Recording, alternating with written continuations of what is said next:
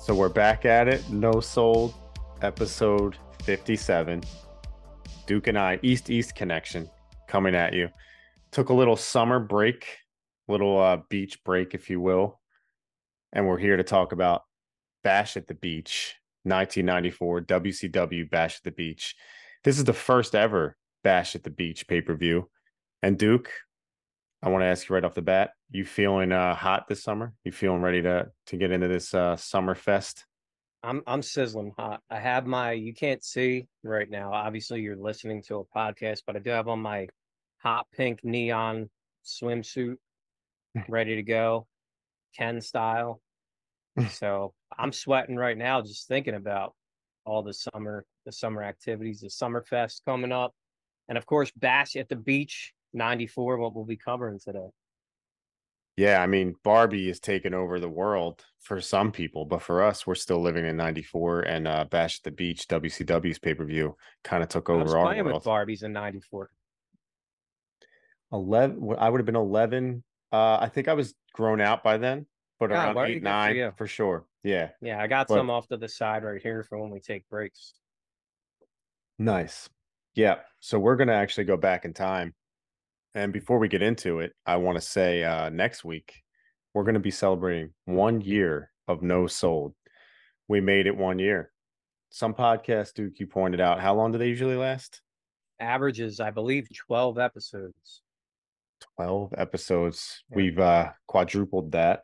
we have. And it's going to be fun. Next week, we want to get into some, like, just talk about the process, how fun it's been over the last year, getting into different topics, debating, catching up with friends, going down memory lane with all the wrestling we loved, when we were kids, and obviously the new stuff, it kind of kept us together, like on a consistent basis as friends more than ever, which will be Yep, fun to yeah, get into. yep. So we can't wait for that next week. And obviously we'll talk about SummerSlam 2023. Might even talk about some of the SummerSlam's hottest moments in history. We'll do a little bit of everything next week. But yeah, this week we want to talk about Bash at the Beach 94. We don't have Frank here out on the West Side. He's on assignment. We got a hot assignment for him out there, He's at the beach right now. literally at the He's beach. in the if you remember the promo with Sid and Vader when Sid's walking on the beach in his wrestling tights, knee pads, and flip flops. That's what Frank's doing right now, currently on assignment. I love that promo, and I remember AEW did one. I mean, I think last year it was like Orange Cassidy and I think Adam Cole, full Mm. gear, like full outfits, wrestling attire, and they're on the beach face to face with like the. It was cool. I like that stuff. But the Vader and Sid one does stand out in my mind. That's funny. How about them on Baywatch back in the day? WCW Yeah, wrestlers. Do you man. remember that? And Stinger was a bad guy. Oh no, I'm thinking Thunder in Paradise. But Yeah, Baywatch Baywatch. It was Hogan and Mach, right? and Mach. Yep. Yeah. Yep. But let's get into some WCW stuff. WCW is so near and dear to our hearts. And the more we age, or at least me, the more and more I love it. So it's cool to go back and watch this early WCW stuff, though, because the NWO era is often covered. We just covered NWO recently. And I feel like that's usually what people go to right away is the NWO, Goldberg, Crow Sting.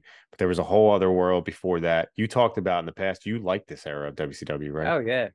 Yeah, I like any like weird time of WC or any wrestling where it's like maybe if they're lacking star power or stuff like that, like 92, 93 WCW, like when Flair isn't there, you got to see like some cool stuff. Like that's why we got the Dangerous Alliance, like I think just weird stuff, weird interactions and stuff, and you get to see guys get a chance and like be in the main event where they wouldn't be normally. Yeah, and you saw this I guess photo circulating around recently. Remember when it was like all this talent WCW had before they were stars? Like Yeah, man. Steve Austin, Yeah. Triple H, just terrorizing Mark Calloway and all that good stuff. Yep. We see a little bit Edge. of that on this. Yeah, that's right. Yep. We see a little bit of that on this pay-per-view. Some guys before they were WWF Yeah, superstars. and I think, like, because you look back and you're like, oh wow, they had Steve Austin and Cactus Jack and this guy and that guy, but it's like, but were they ready? You know, like because I mean, we'll get into it. I think some of them were. I think it was poor booking for sure. And like I said, we'll get into it. I have a lot to say about this one. Yeah, Because yeah, for sure. there's a lot going on. It's like a transitional time in WCW. It is because there's a medley of veterans that come from the WWF or other territories, like Paul Orndorff. We'll get into guys like him who have already had a full career. Obviously, Ricky Steamboat, who was kind of winding down. I don't want to get too far ahead, so let's just get into it. It's Bash at the Beach, 1994, the first ever Bash at the Beach, Orlando Arena, Orlando, Florida. July 17th, 1994. And we got Tony Schiavone and Bobby the Brain Heenan. They're the commentators tonight. Although we'd get a little Jesse Ventura in there at times. But this commentary crew, I know everybody goes to Bobby and Gorilla. I know on some WWF stuff, we'll occasionally get Jesse and Tony Schiavone. Yep. But where do you stand on Schiavone and Bobby the Brain as a duo, commentary duo? Oh, I mean, I love both of those guys. So anytime I get to hear them, I'm into it. But I like them. I like Jesse and Shivani in Mm-hmm. WCW. I think when you're good, you're gonna have chemistry with people no matter what. It's like when there's like two hot people in the room, like you see all these pictures. We're talking about Barbie. You see pictures of like Margot Robbie and what's his name? Gosling. Ken Gosling. And they're next to each other, and all these people are like, "Oh my God, they should be together." It's like because they're two very good-looking people. You know what I mean? Mm-hmm. Like it makes sense. So like it's apples and oranges, but it's like when you have two really good commentators, it's going to work. And Jesse's talked about. I watched interviews with him, and he's talked about like how he enjoyed working with Shivani, even Oh, though it's not really what he's known for. He's known for, it's Jesse and Gorilla. But Jesse's talked about it and said like he had chemistry with Tony Schiavone. He enjoyed working with him. I mean, we put Schiavone over so much here on yeah, all the shows, just like he's a living legend at this point. Like the 100%. guy has been around since, the early 80s. Like I grew up on Tony Schiavone. And for him to be on, Wednesday night, when you tune into Dynamite, like for him to still be there and still be good, like it's crazy. Like I love him so much. Yeah, I still think he's one of my favorite parts of AEW. But on this show, it's interesting with Shivani and Heenan because you remember how Gorilla would play off of Bobby and kind of go back at him and sort of Yeah. Gorilla just demanded so much respect. In some ways, Shivani feels like he's just a little bit below Bobby I or like think too, like one of the things about Tony Schiavone is like he's a nerd, yeah.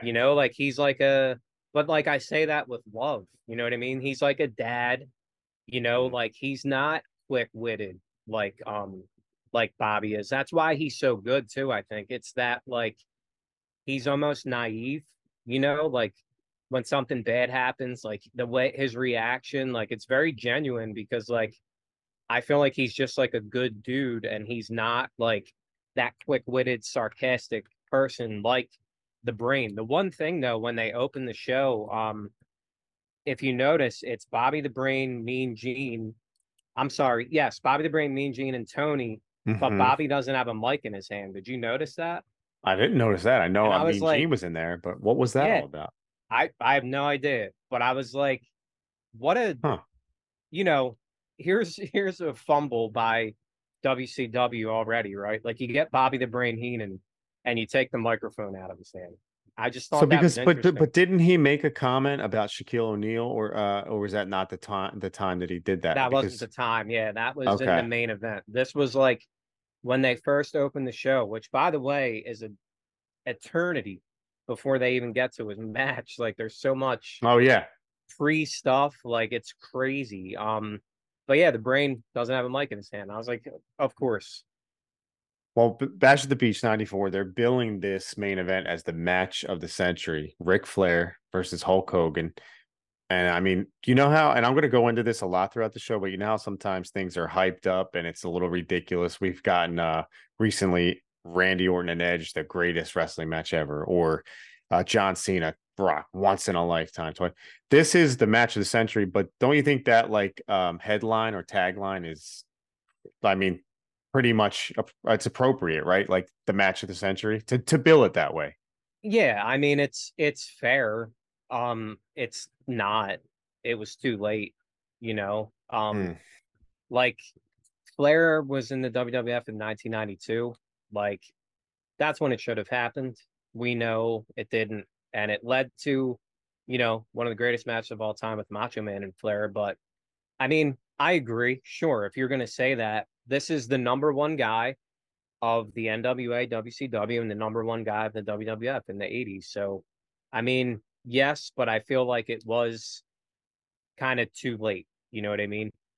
yeah, I guess what I'm gonna go into also throughout the show is this is a time where WCW is literally trying to go all in, all chips in with their money, with their taglines, with their, I guess, attempt to compete. And this is a good get when you get Hogan in there. 100%, dude. I mean, a great get, and to Yeah. go right into the Flair match of the century, match feud, whatever you want to call it. Really good call. We'll talk about how it delivered for you, but that's the tagline: match of the century. Shaq is in the house. I did mention that here in the Orlando Arena, young Shaq, and we get Darren Norwood from Giant Records performing the national anthem. What's your favorite Darren Norwood song? Ooh, man, I'll tell you what. Can you R.I.P. narrow it Darren North. down?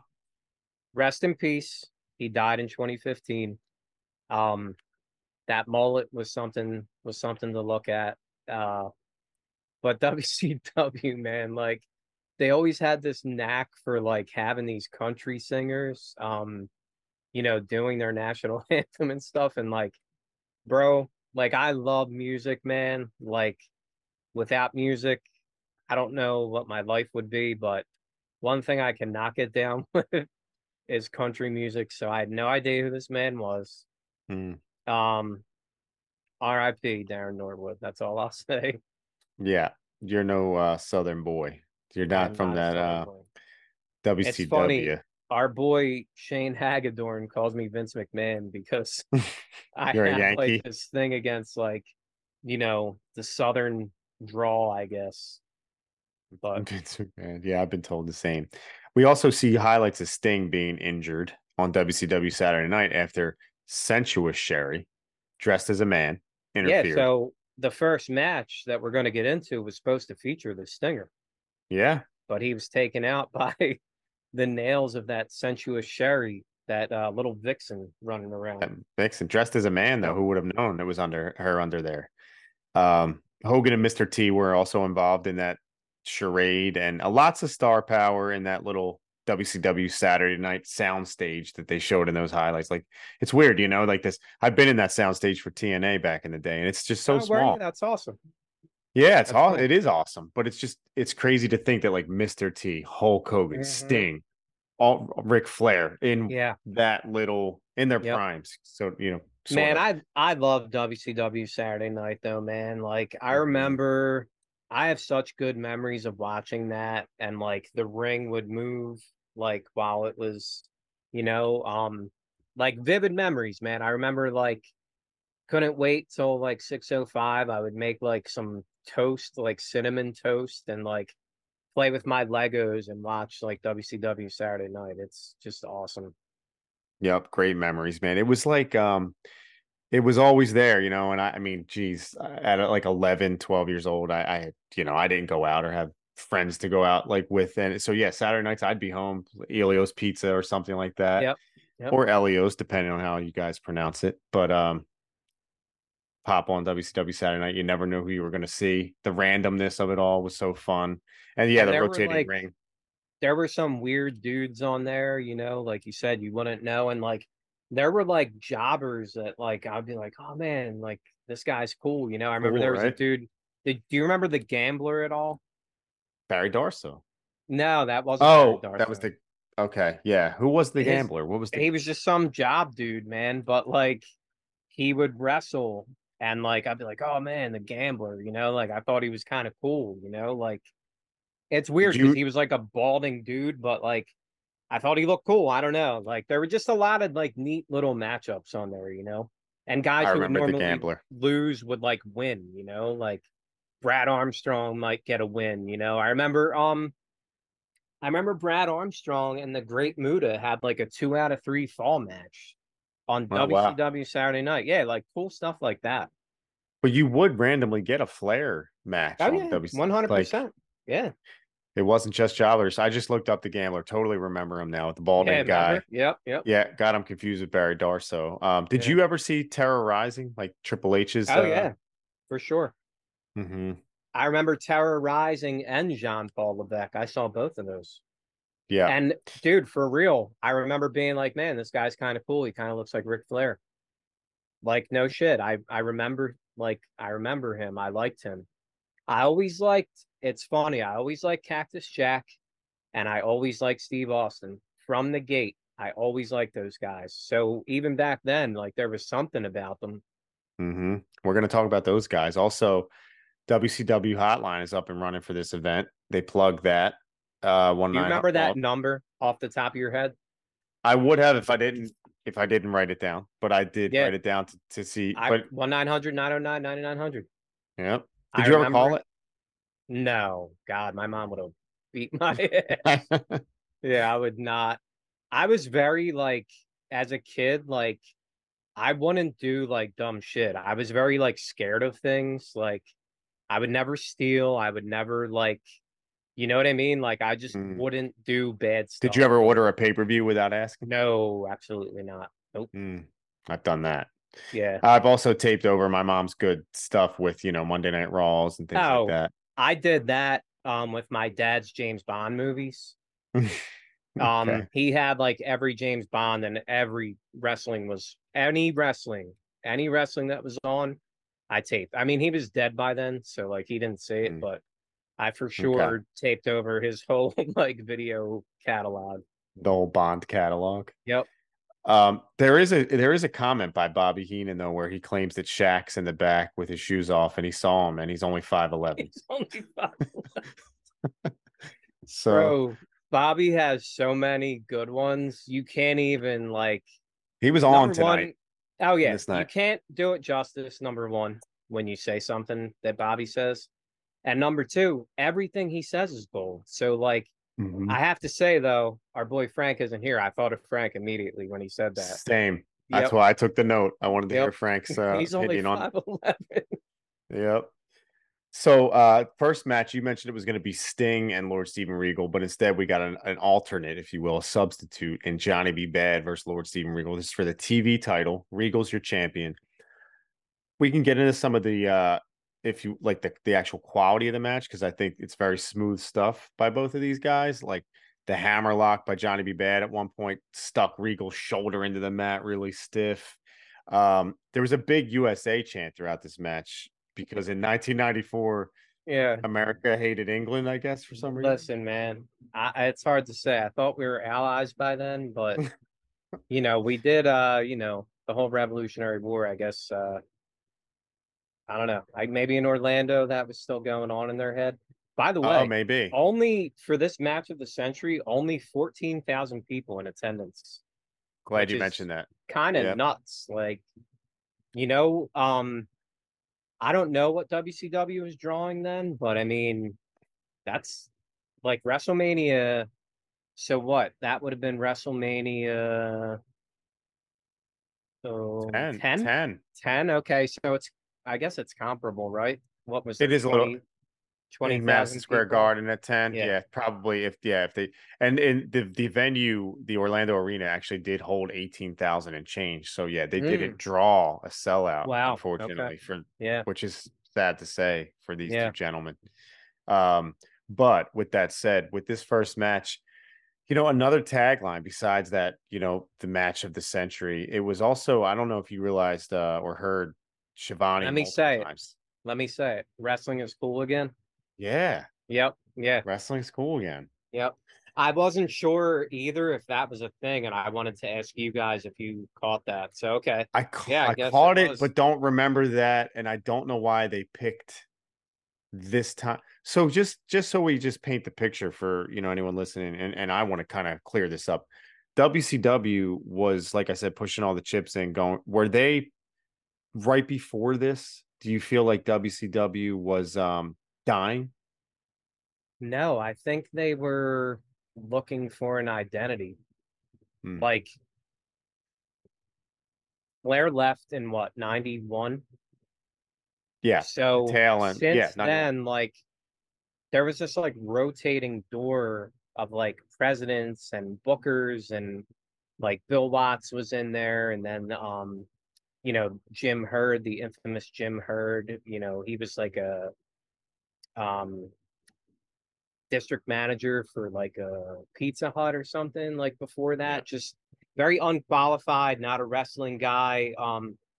And it was like this rotating door of like all these weird dudes. Like Bill Shaw is the president at Hmm. this time, like just very weird. And they took a chance with Bischoff, and I think he was, like you said, like he was going all in. And like once again, man, people shit on Bischoff all the time, but like give the dude some credit, man. Like to go out and get Hulk Hogan. And granted, Hulk Hogan got a great deal, and I'll get into that later. For coming to WCW, but I mean, to get, the biggest name in the history of the business, like that's a big deal, man. Like that's a big deal. And like Huge.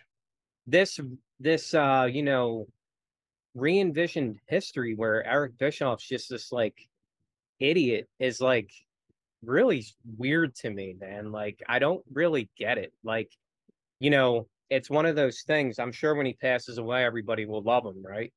But like Yes. this guy, I know, man. We talked about it on the NWO episode. He made mistakes, right? Like we all do, but the guy was beating the WWE at one point.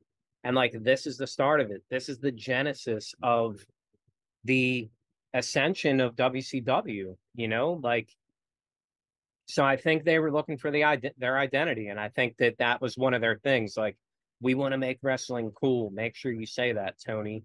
Hmm. It's interesting they chose like Hogan, who was, you know, a huge, super over babyface, but he wouldn't be like the Kevin Nash Scott Hall cool, No, yeah, I mean he was you know? passe, really. Yeah, that's what I mean. That's kind of why he split, right? Like he started to get booed. Hmm. But But calling it cool again as a tagline, you would think, and we'll talk about the details of this pay-per-view, but like I don't know if I would say that this pay-per-view bleeds cool. no, It was, I will talk about how we feel about it, but yeah, it wasn't like edgy, I should say. Like it was just more of the same right. WCW. If you're gonna say like wrestling is cool, like NWO, right? Like that Right. kind of stuff, Or But ECW. yeah, like I said, I think they were just trying to get an identity and establish themselves and being like, look, man, we have Hulk Hogan now. Like, look what Hmm. we're gonna do. It worked out. Yeah. So Johnny B. Bad, just to go into this match again, worked on Regal's hand and arm most of this match. A grueling opener, I thought, in terms of the physicality, which is to be expected with Regal. But with Johnny B. Bad, pretty good worker. Honestly, I think as a worker, underrated.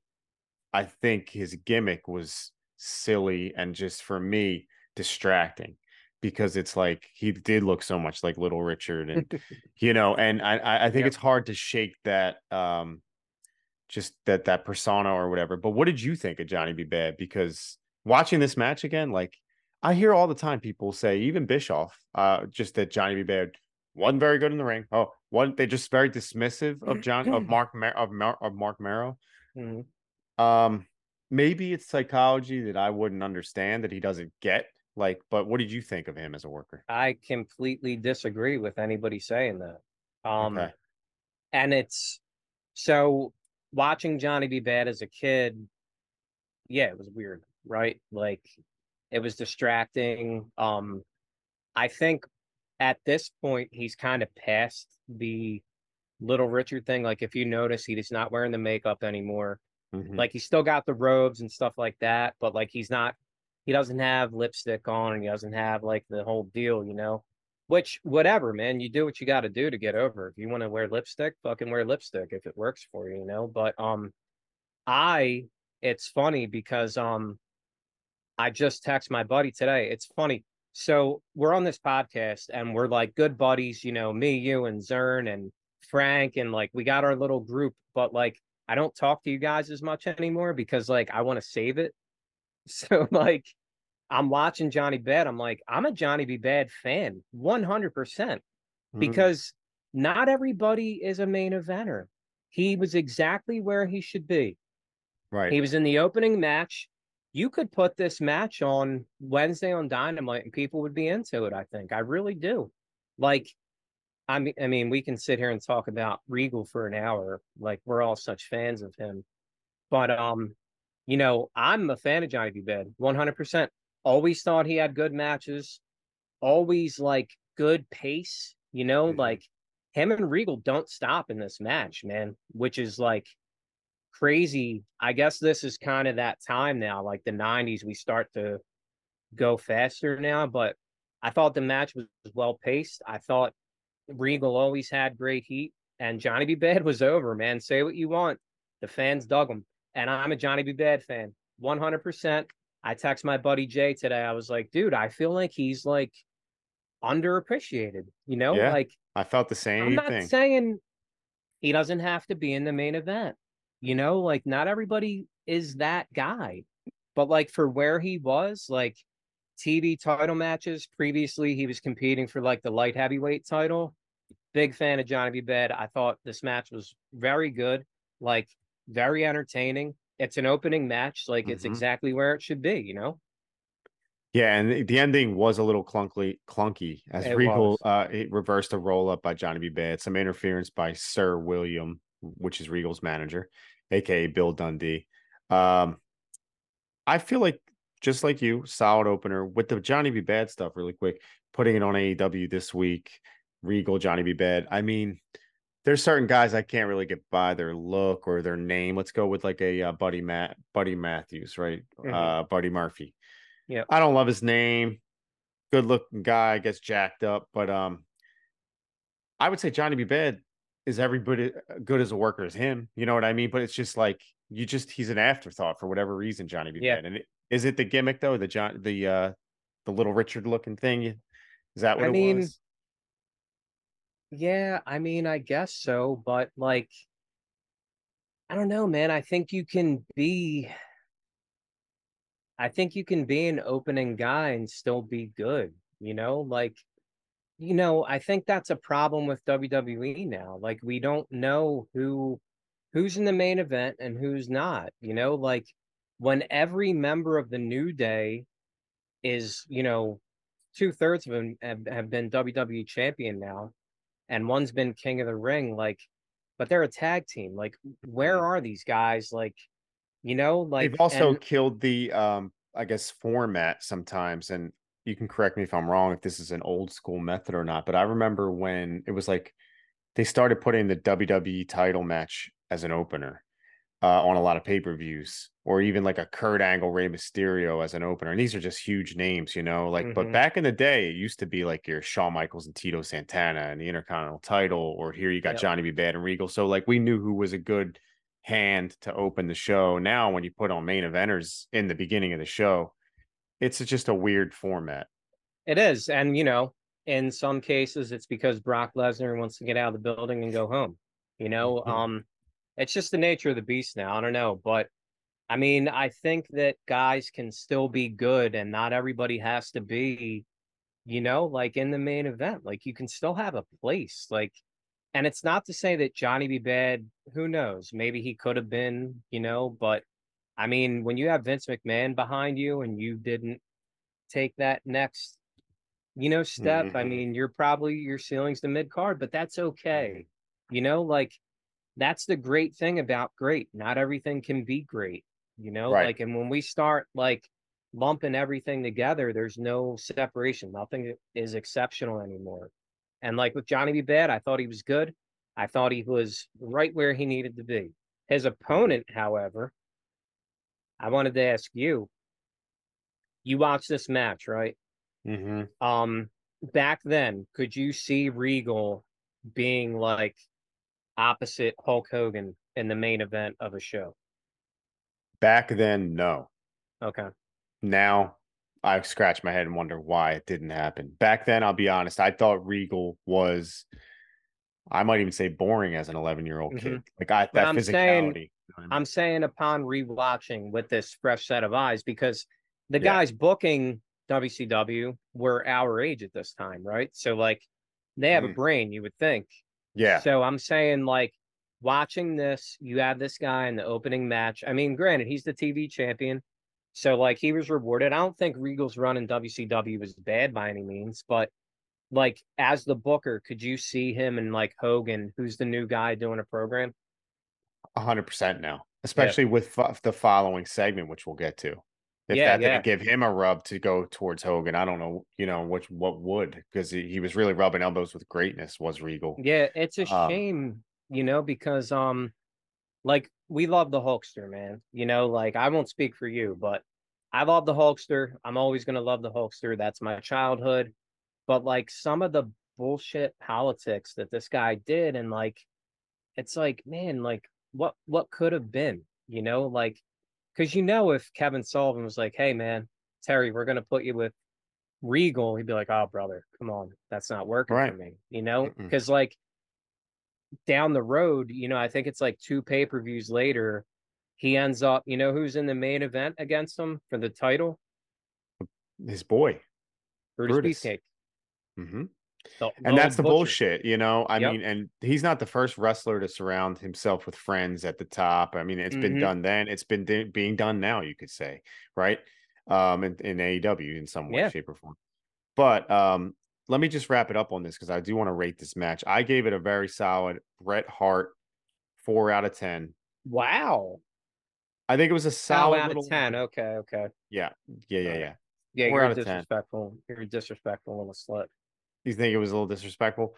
No, I'm Solid just kidding. opener, but I could never take Johnny B. Bad fully seriously, despite his work. I think Hmm. something held me back to I liked his in-ring work. It's just, man, I don't know. The way he presented himself was a little I couldn't take it seriously. Like I Hmm. just didn't feel like he was ever a threat against such a physical like a guy who's so physical like Regal. The Yeah. match itself was solid, but we're talking about, the scale 4 out of 10 for me. Would you have it? All right. Well, in honor of Frank, we're going to go 5-star rating All since right. he's not here. So I gave this one a 2.75 out of 5. All right. So you're Yeah, like I a think it nice, was, an above average, nice little opener. I think with like some more story behind it, because it wasn't even supposed to be Johnny B. Bad. It was supposed to be the Stinger. But right. and like you said, that clunky finish, even though they got That's there. And I thought it was cool though. I do think it was cool how he won, how he pulled the tights, like the part of the tights that he got. I thought that was pretty cool. But yeah, it's not what it was supposed to be, but I still enjoyed it, man. I really did. yeah, I'm being a little hard on my ratings as usual, but 4 out of 10 to me is still somewhat enjoyable, believe it or not. Going into the next segment though, because it does involve Regal, Mean Gene's in the ring with Antonio Inoki, who's being presented with a plaque. Prestige put forth here by WCW. Lots of big names and celebrity involvement on this pay-per-view. We already mentioned Shaq. Now we got Inoki in there. They're putting all the chips in there. I think the promotion was on the level of the WWF at this point for Hmm. WCW.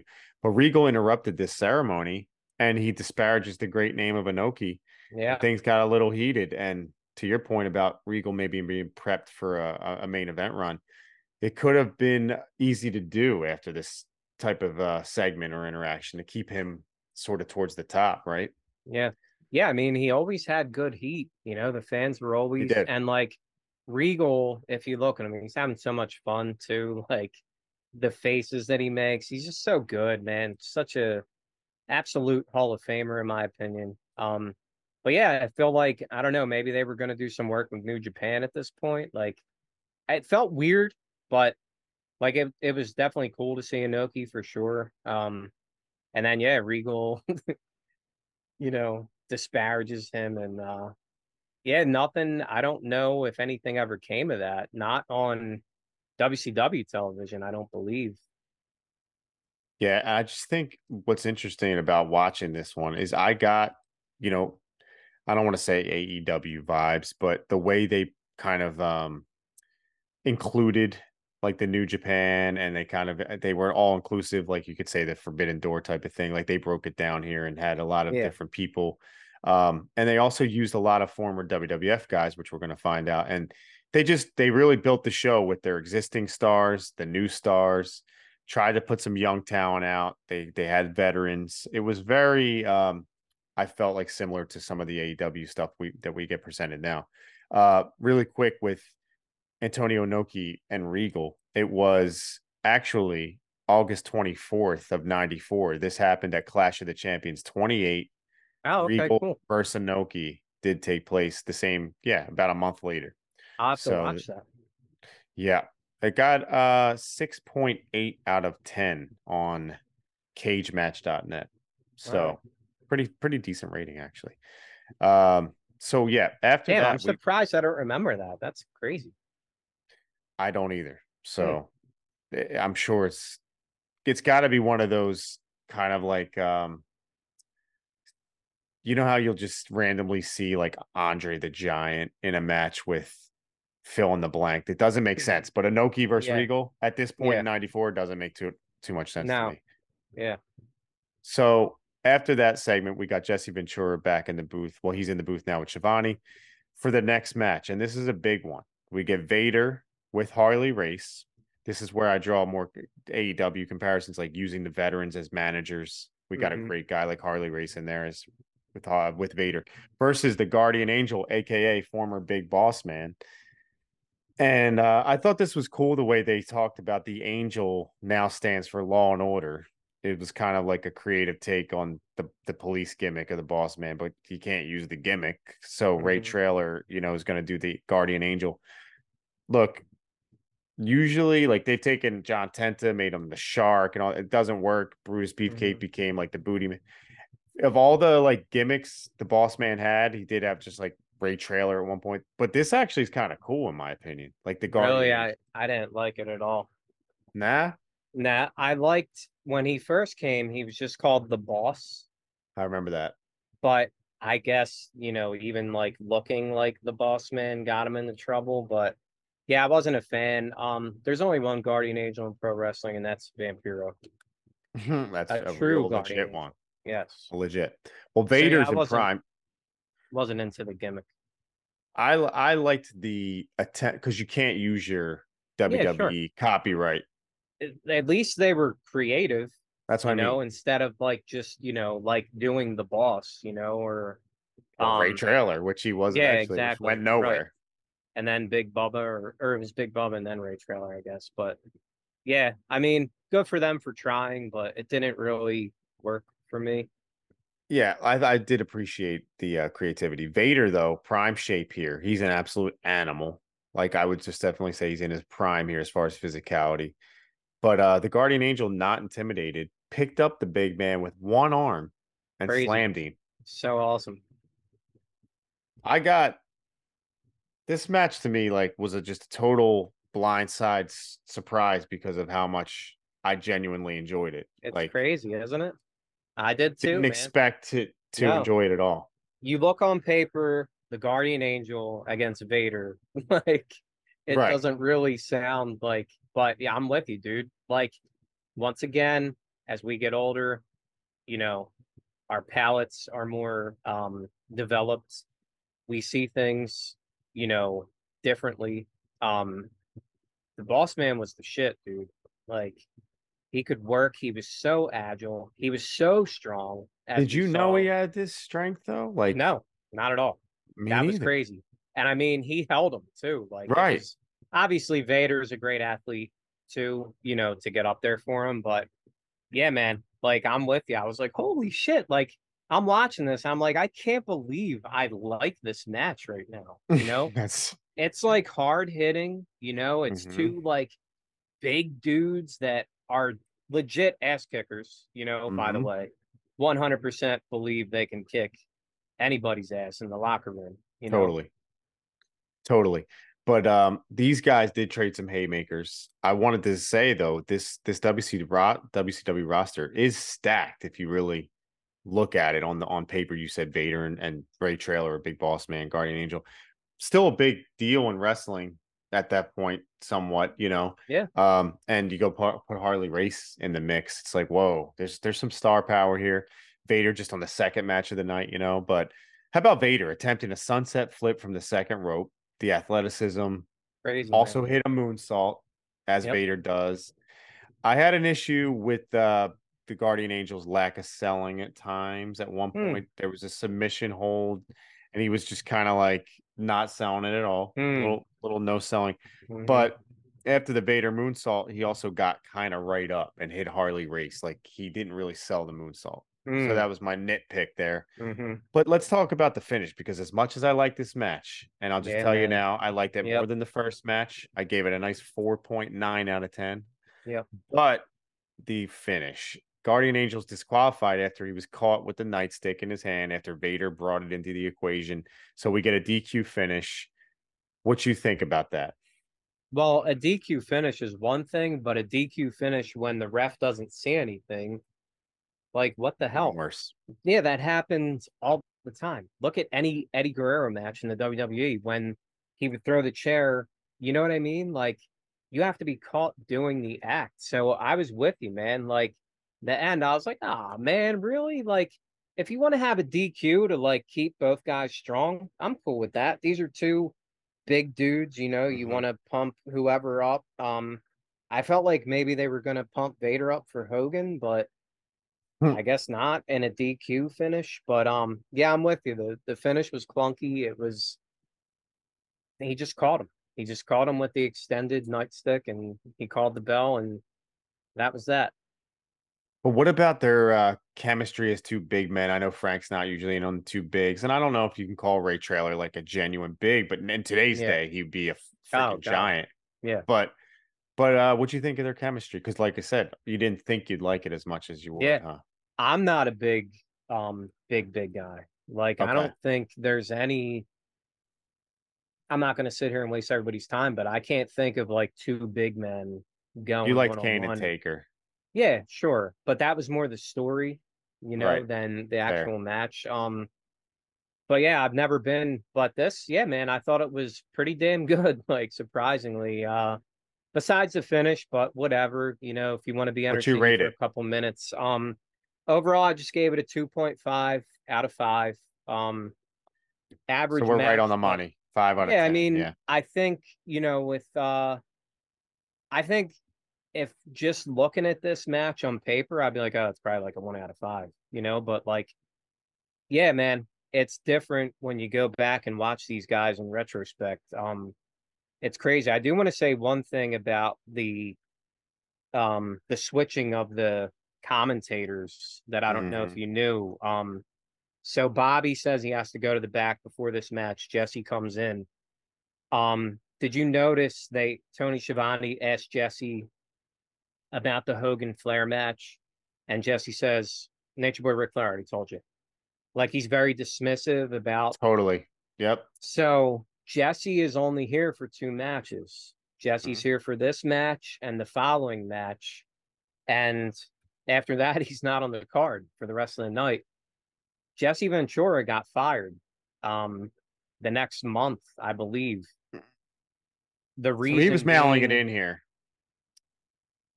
the reason being Hulk Hogan, Mm-mm-mm. because he Mm-mm-mm. and Hogan had heat Right. from the whole, for those that don't know, back in the day, Jesse tried to get the wrestlers to unionize. Hogan stooged them out, obviously, because he was making a lot of money with Vince McMahon.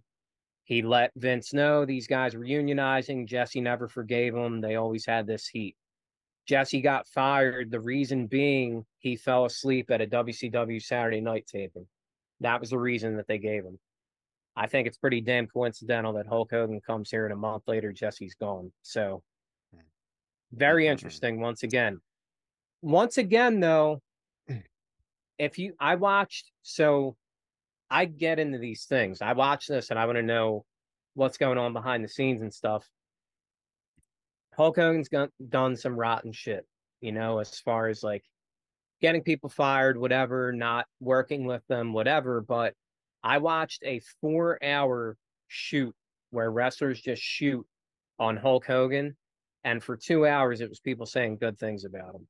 Hmm. So I'm not here to, disparage the Hulkster, but in this case, I think it's pretty damn coincidental that he shows up and Jesse's gone, which is a damn shame, Well, there is just like any walk of life, politics, and Yep. in wrestling, Hulk Hogan was a master, I think, at the game of a political game, Yep. and if that's true with him getting Jesse sort of removed, it's a shame because, but with what your point, I saw the body language, I saw the dismissive sort of like attitude with Jesse when Yep. when he first sat down, he kind of looked like a guy who didn't want to be there. I'm going to be Yeah. honest, and I was thinking Yeah. like, damn, we're throughout the match he had some cool one-liners. Like I did still Hmm. feel like he got in a flow, but Jesse, it's weird you mentioned that, but I saw it too. He was really dismissive of the Hogan Flair stuff.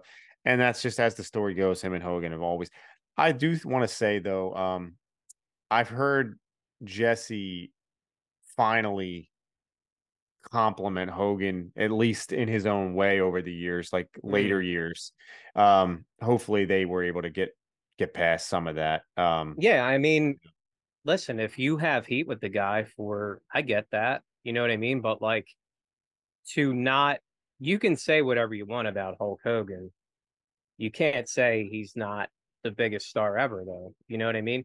Or one Facts. of the top, whatever, right? Like, I mean, you can say whatever you want. Facts are facts. Like, the dude is still Hulk Hogan. And I mean, I get it, man. Hmm. Jesse was pissed about that.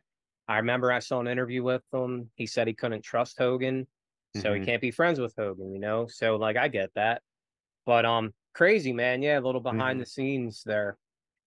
Jealousy and politics in wrestling, it Yep. still goes on today in this day and age. I want to just say to close out that match, I did enjoy it for what it was, and it actually made me want to see more between the Guardian Angel and Vader. Go figure. But Funny. that's a good thing, And the crowd was, I think the crowd, just like me, was sort of blindsided, and they were into it. Like they didn't expect to be, Yeah. and then they were, which is always a win. So, I'll two tell you who solid else was matches. into it before we move on. Did you notice the Hulk Hogan fan behind Jesse the Body Ventura? It was Because in his that shit. was the same Hulk Hogan fan from King of the Ring 93 that we just covered.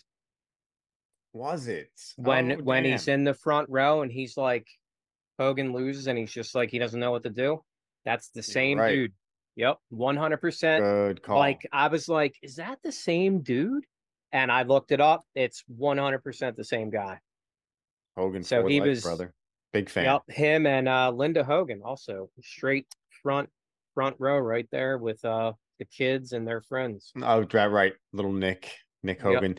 Well, this was also billed as Hulk's first match ever in WCW. Hmm. So this was a big deal.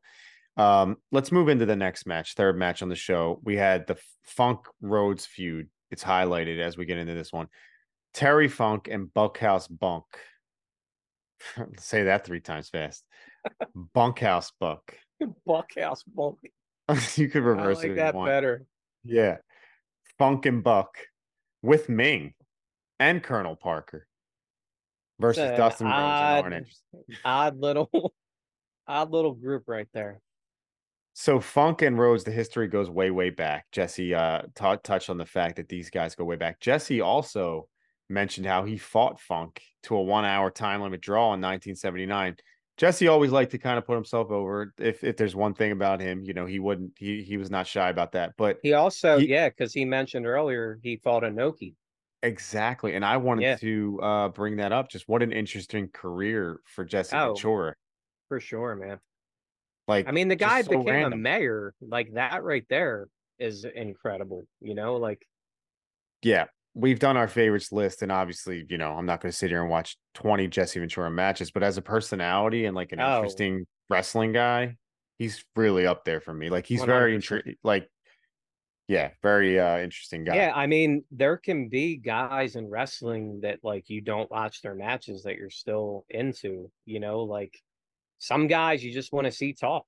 Like that is a Hmm. thing. I think right now, like in WWE, like LA Knight is like the hottest thing going. And I think and I'm not saying this to discount him because I like LA Knight, but I think Yes, you the do. best thing about him is like him talking, like because I don't think he's like exceptional in the ring, but there are people that you watch that you're like, oh man, I'm gonna watch like an hour of Rock promos, or I'm gonna watch an Hmm. hour of like Jesse the Body and Gorilla Monsoon like going back at each other. So I'm with you, Hmm. man. Super interesting, super charismatic. That what a great voice, one of the One of the best best. voices One in of the the history best. of wrestling. Yeah. So I'm with you. Yeah, compelling guy. Bunkhouse Buck, aka Jimmy Golden. Trivia. Do you know who he portrayed in WWE? Oh, I'm going to give you a hint. It was in 2010. holy crap. 2010. All right. I had to look this up, so I didn't know this until I looked it up I because I needed don't to know more know. about it. I'll guess because like the only guy that like you could cover up would be Doink. Mm. He did not portray Doink. He portrayed Jack Swagger's father. Oh shit, I did know that. I forgot. Okay. Yeah. It's funny because like as we look back, we talk about like, finding new fondness for these guys and stuff like that. Bunkhouse Buck is not one of those guys. I Me could not neither. stand his name. I could not stand his ring gear. Like I remember him and Colonel Parker, actually, Robert Fuller. They were the stud stable. I think it Hmm. was in like Continental Wrestling or something. I remember that, but was never into Bunkhouse Buck. Not even like looking back, I'm like, dude, this guy's Mm-mm. brutal. Brutal. I do want to talk about Arn Anderson being Dustin Rhodes' partner and kind of stepping up to the plate to get the young man's back. Did you so this is post Horseman, right? Are we post Yeah. Horseman? Yeah. Hmm. So Arn at this point kind of floundering a little bit, but he's put with young Dustin Rhodes here. It's interesting because we'll get to the finish and what happened and with Arn, but he's another one got them Jake vibes, like the not the DTA type thing. Like now he's a just a jolly old grandpa technically, but back then he just was such a badass. Like Yep. he didn't scream like buddy buddy, good guy back then to Yeah. me. Yeah. Even his promo was like still really good. Like when Dustin asks him to be his partner, like that little promo there. I mean, here's a guy, right? Arn Anderson. You might not want to watch all his matches. Not that he was a bad worker, but like I'll watch 2 hours of him doing promos, like talk about a guy that had charisma and like just shouldn't because he looked like a dad. Um, Mhm. but yeah, man, he had it. And like even the promo, like with him, you need a partner? I'll be your partner. You know what I mean? I love We all that. knew what was coming, by the way. We all That's my knew, point. Yeah. right? Like, didn't you see this coming from a mile away? Hmm. Like an Anderson and a Rhodes working together. Come on, man. That's exactly right. Yeah, we'll get into the finish, but for a grudge match, they were trying to sort of paint the picture as a grudge match. It didn't translate into anything particularly grudgy or brutal or stiff. It was good wrestling from Funk and Rhodes, but not necessarily like the knockdown, drag out, violent match you'd get from like Funk in other walks of his wrestling career. So Yeah. for what they were trying to portray as a big violent personal thing, it didn't really translate. And also I mean the crowd was a little quiet. They came alive for Dustin's comeback, laying in those Rhodes elbow smashes. Arn outside for the whole match until Dustin finally made the tag, only to be DDT'd by Arn Anderson, turning on Dustin Rhodes, allowing Funk and Bunkhouse to get the win. Post match, everyone, including Ming, is beating down Dustin Rhodes. Aren't showing his true colors. Like you said, you could have saw this coming a mile away, even if you weren't watching back then, even watching now. What you make of this match, and did you feel the same way as far as like what they tried to portray versus what was delivered? Yeah, I mean, I think it's cool that they tried to still, talk about like the Funk Rhodes feud because that was a big deal. Terry Funk and Dusty. That's where we got the famous Dusty Sucks Egg shirt from. Mm-hmm. Mm-hmm. So I think that was cool. Anytime they try to like, take history and kind of like use that and like reinvent it and continue it, I think is cool. By the way, Dustin Rhodes is still wrestling. This Mm-mm-mm. is 30 years ago. This is 29 years ago. This guy is still wrestling.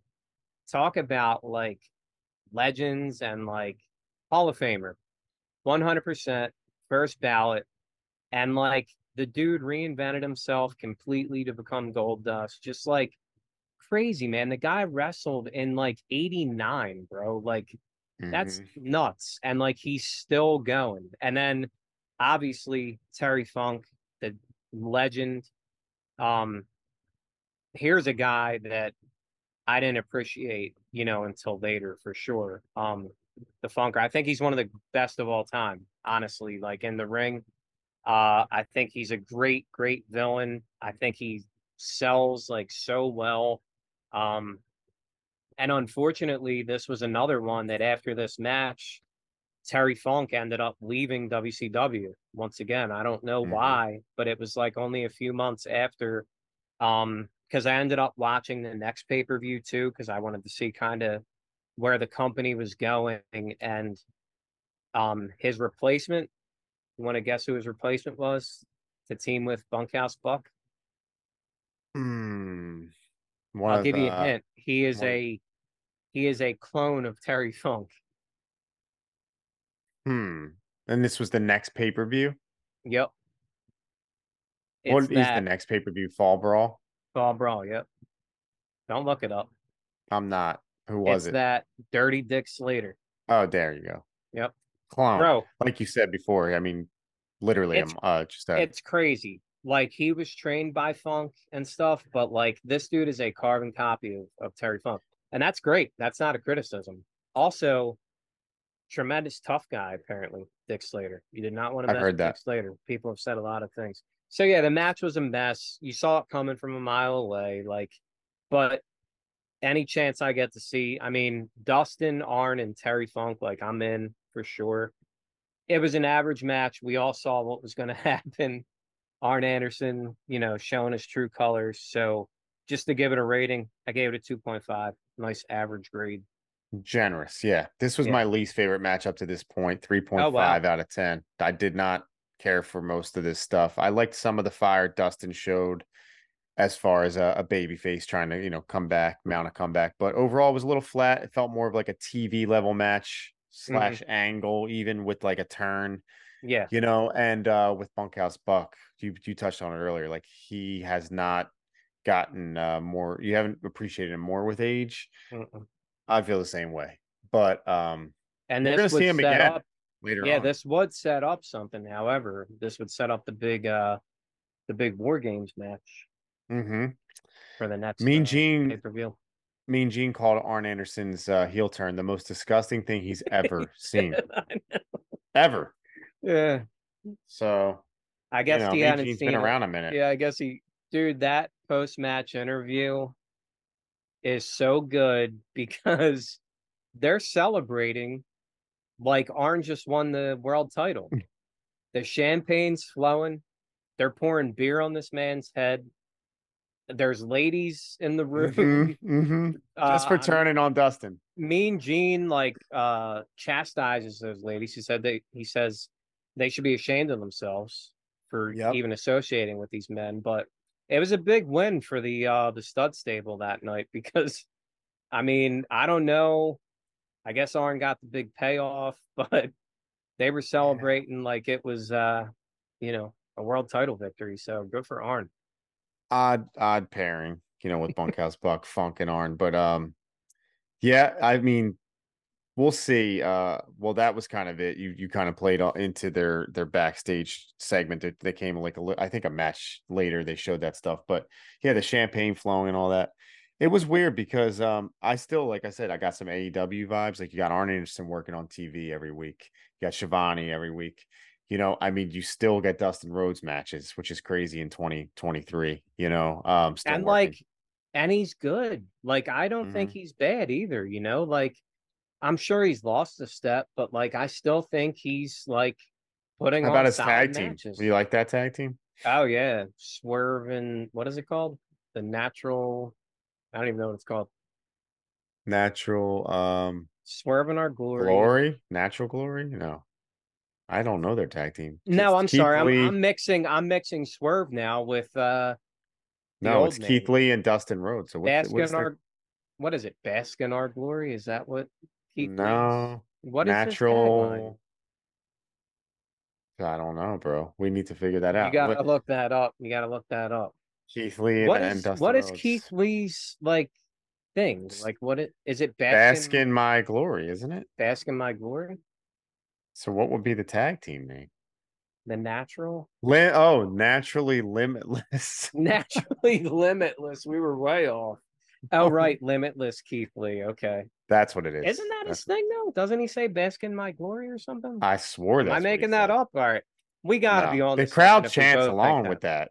Okay. Bask in his glory. Naturally limitless. Woof, man. There it Listen, is. listen. WWE is corny, but Oh, we can't let AEW off the no. hook with some of these Nope. team names they've been putting I out agree. there. And just their names alone. Big Hmm Bill, Buddy Matthews. Like, How and about I like Jungle both of Hook? those guys. Yeah, like get a name. Like, come on, man. You have the opportunity to change your name. You fucking come up with Big Bill. Let's talk about huge names at this pay-per-view. Another legendary huge name, Hank Aaron, in the Yeah. house. Yep. And he said he's pulling for both Hogan and Flair in the main Yeah. event. And Bobby Yep. once again with a great one-liner. Oh, he's a politician or something, like or Well, he he's says running he's a for president. politician. Yeah, and then he says Yeah. he's a so-so hitter. Yeah, yeah, You know, yeah.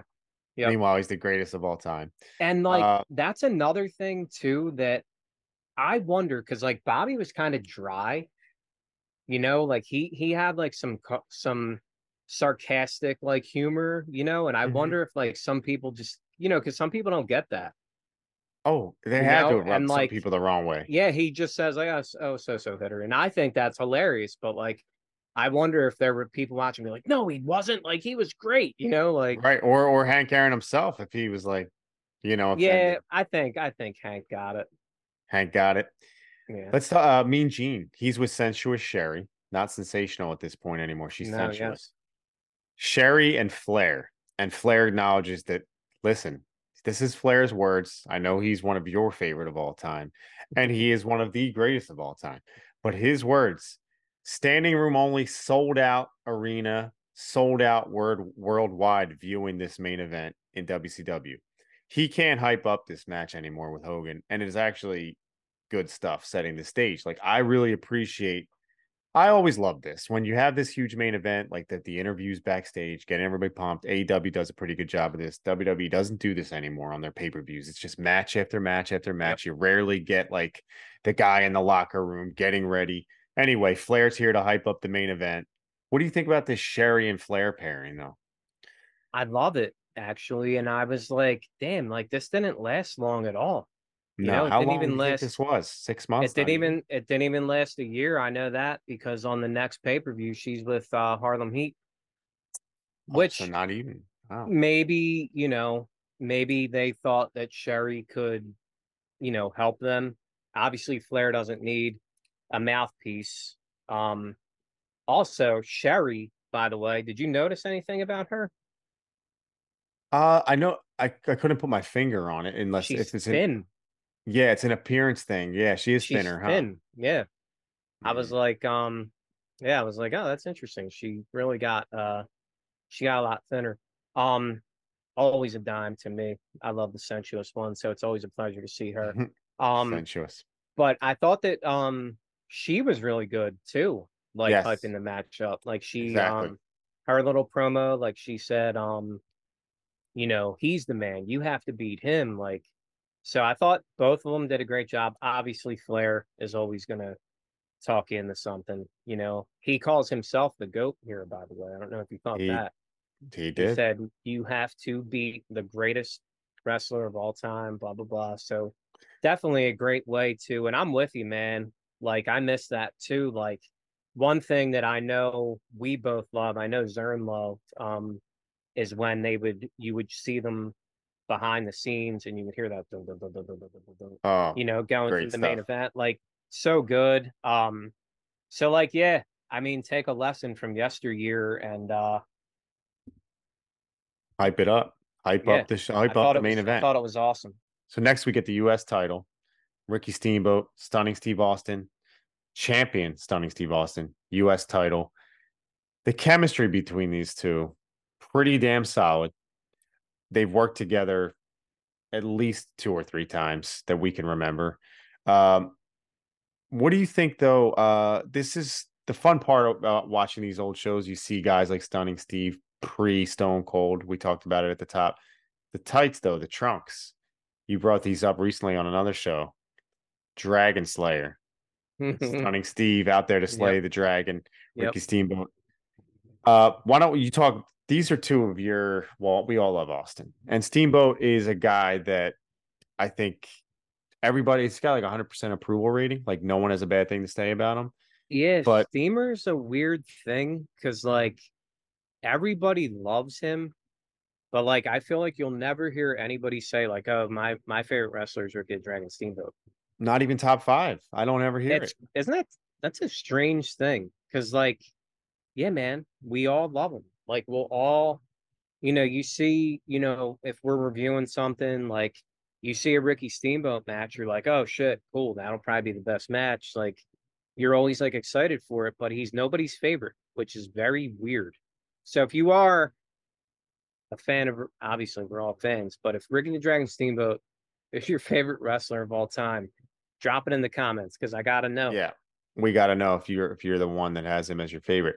I think maybe Steamboat. I mean, there's been other guys, whether it's like Benoit, but there's been so many. But Steamboat doesn't have that iconic promo or Mhm. that memorable promo or even that promo ability. Maybe that's why he doesn't rank so high as far as like overall favorite for some people because.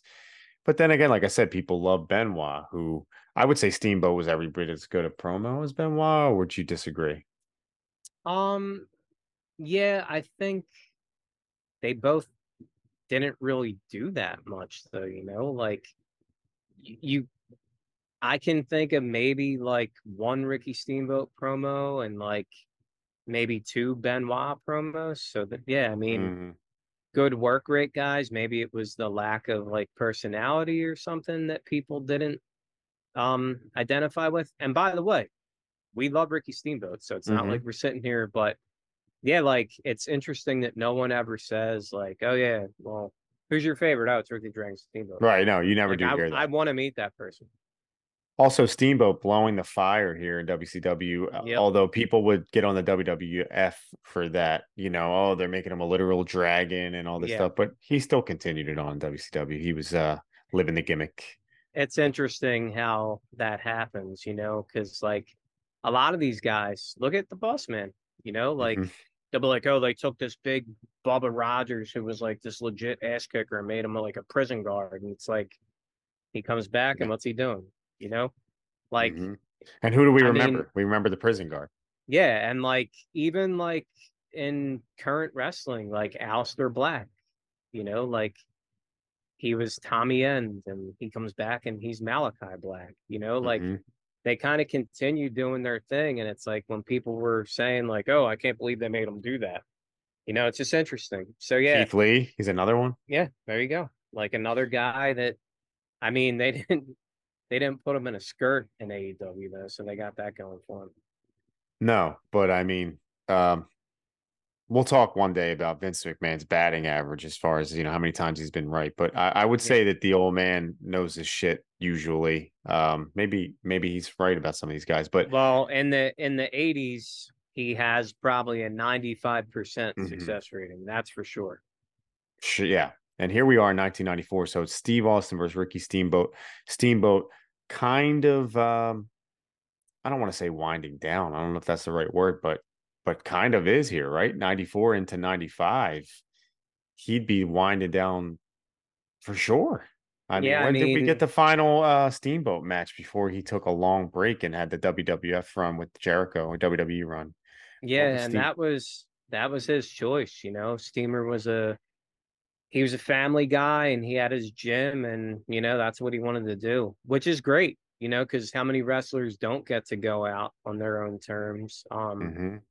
But yeah, for sure, like wrestling in the mid card here, after being NWA world champion, previously he was feuding with Flair, but I give him a lot of respect here for working with Austin when obviously they didn't really see much in him, I don't think. Um, Hmm.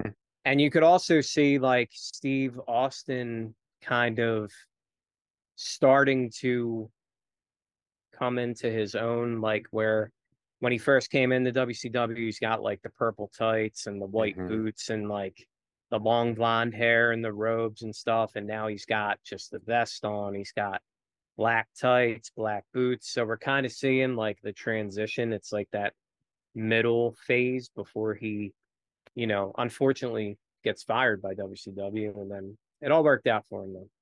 It did.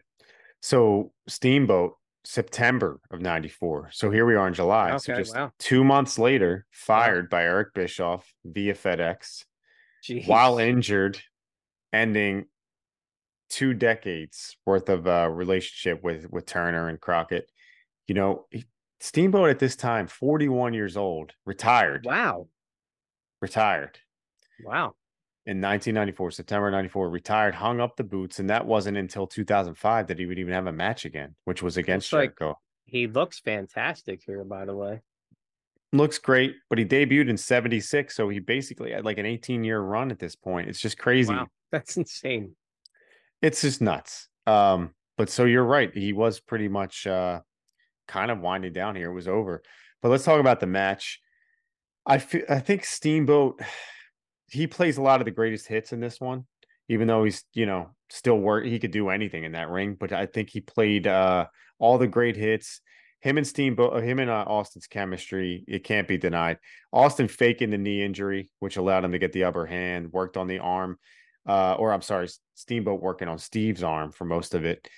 Heenan on commentary for this one, like you said, he'd be back in the booth after Ventura was in there. And the bickering with Shivani was entertaining here. They were going at it. This was their kind of highlight as far as their bickering for the night. A Hmm. few scattered, boring chants though. And I gotta ask, crowd was a little flat for this one.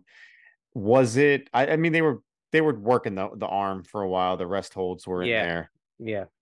But one thing I want to point out is that Austin was always pretty bitter about not being a top guy in WCW. And you touched on this earlier. Fans even say that WCW missed the boat. But Hmm. this version of Steve Austin, even though he was coming close, he wasn't super over. Like he just Hmm. wasn't.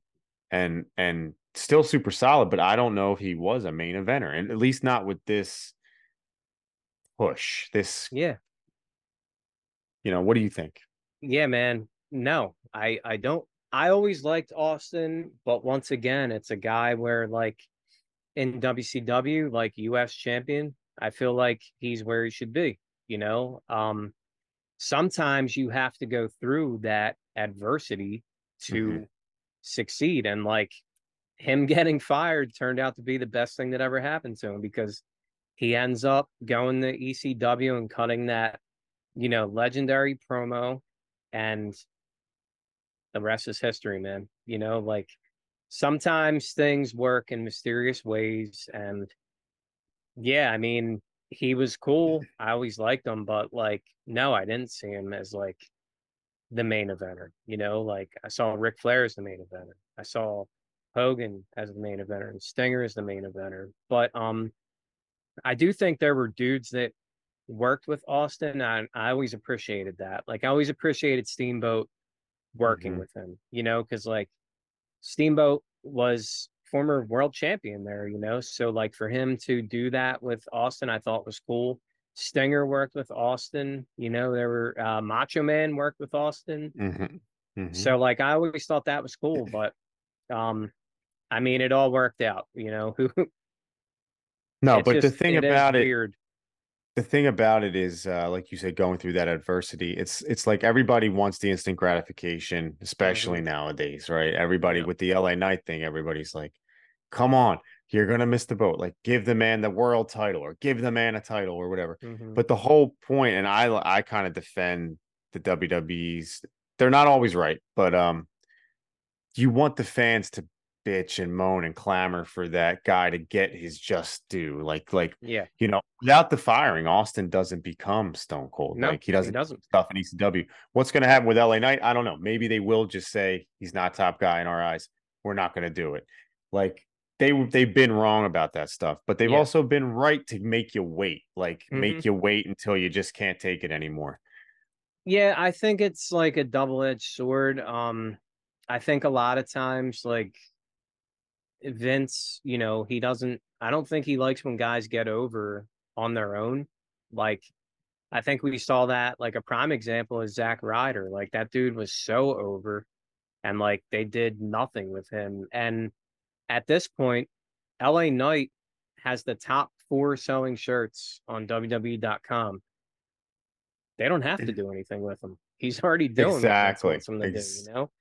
I mean, That's I exactly do right. think that he should have won Money in the Bank, and we're not going to go on this LA Knight tangent. While we're talking about his huge Yeah, inspiration here, Steve Austin. It's a that's similar true. One of situation. them. Yeah, It's Austin and a Rock similar had a situation baby, though. and it's LA Knight. Yeah, they raised a But baby.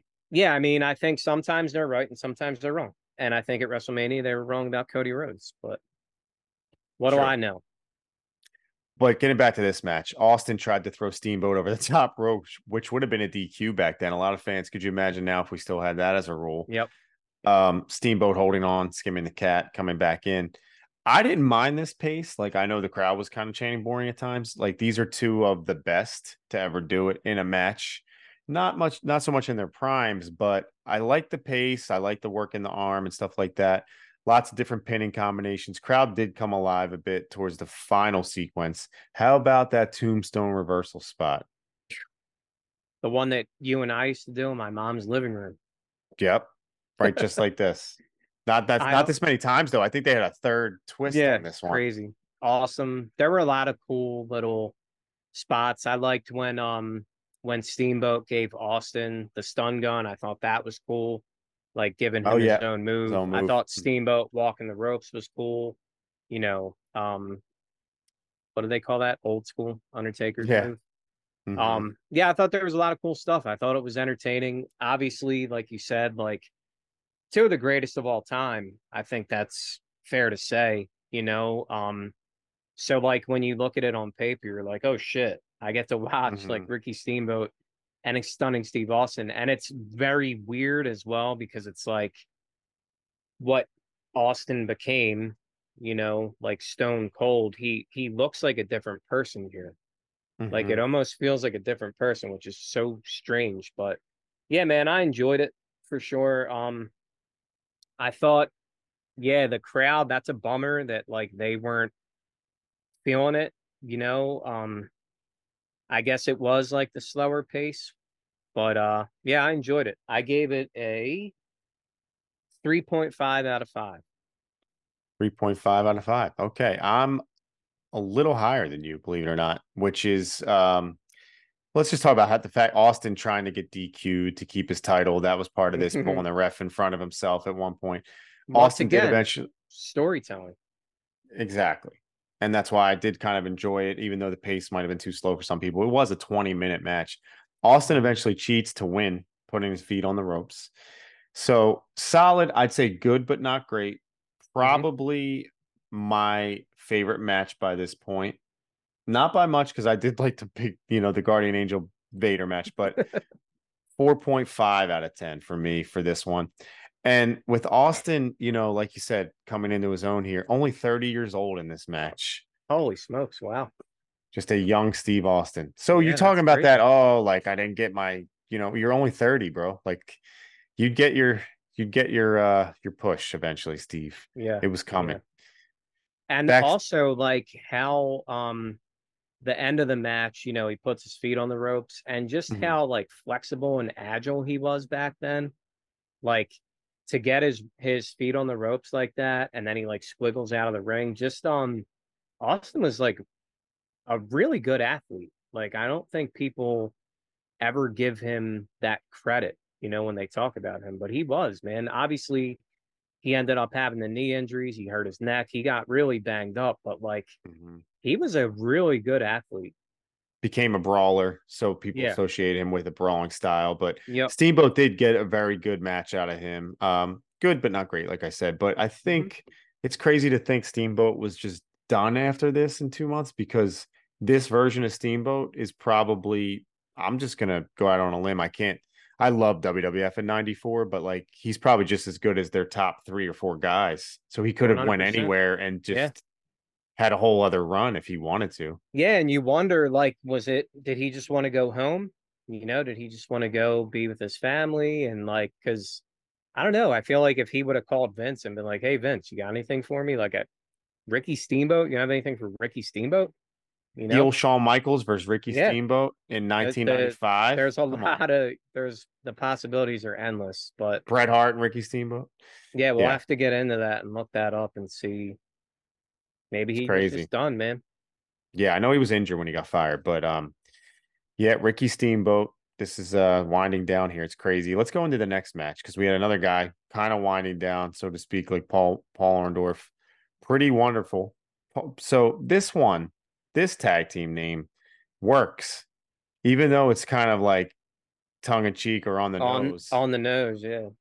but it works, right? Yeah, Like, I like this team actually.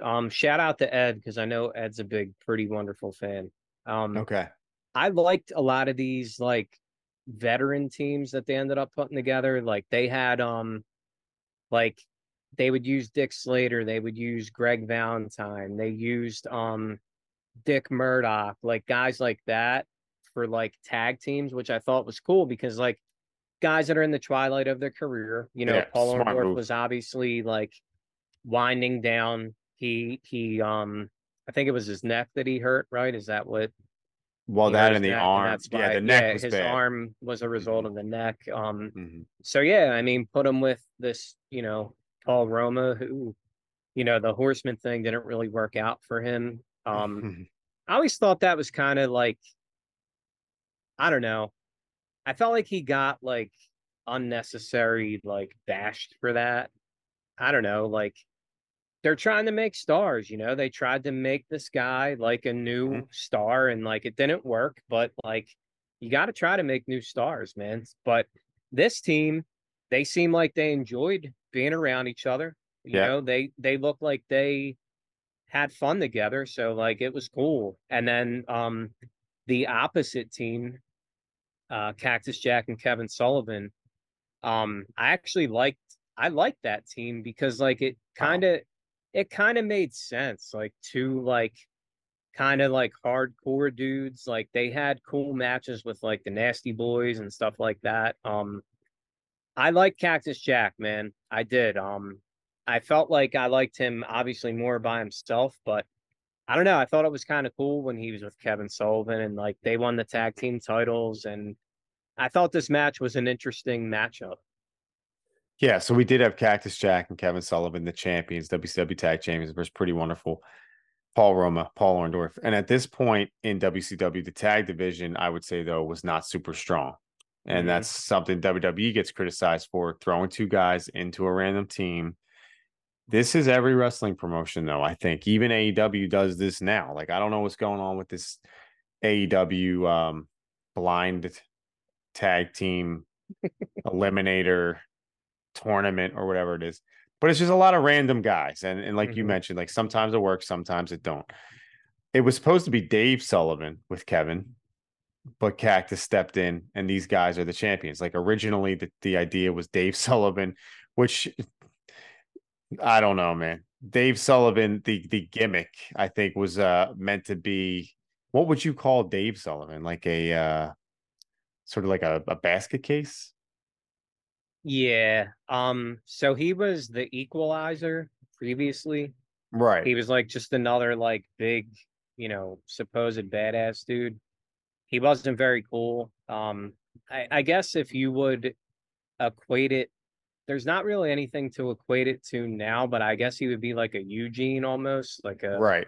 Right. I think it was almost like a special needs type gimmick because he was very Hmm. like childlike in his, and he comes out wearing the Hulk Hogan shirt and stuff like that. Yeah, talk about distracting, man. Like He So could have, distracting. yeah, I could never know who Dave Sullivan was. All due respect, dude. You know, good for you. You had a job in wrestling, but yeah, not into it.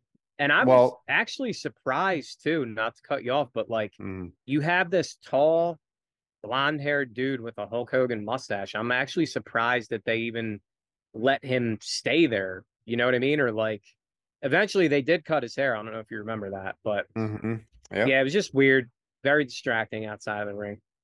Well, the styles, the medley of styles in this one, I found to be on like just everything felt unorthodox. Hmm. Unorthodox teamwork from Cactus to Sullivan. I do think Paul Orndorff and Roma had chemistry, like you said, believable friendship or chemistry. It's crazy though to think Kevin Sullivan here, pretty much your like 40, he's in our age here. That's it's Hmm. just weird because he always is another guy looks so Yeah, it old. looks old. Yep. But it's crazy because One Paul, thing before you get into the match, I don't know if you caught this because, like, I know you're an Orndorff fan, and you probably yeah, caught this because, I like, was just I about to love put him Orndorff. over. Just Yeah, about to put him like over. him putting the robe to the girl and then like shooing her off. Love Just it. like I said, I feel like they're having a lot of fun here, man. I feel like Orndorff is like having a lot of fun here. He's got the girls laughing as they walk away with, Hmm. their robes. I feel like he was content with being Paul Roma's partner. I thought that was cool of him.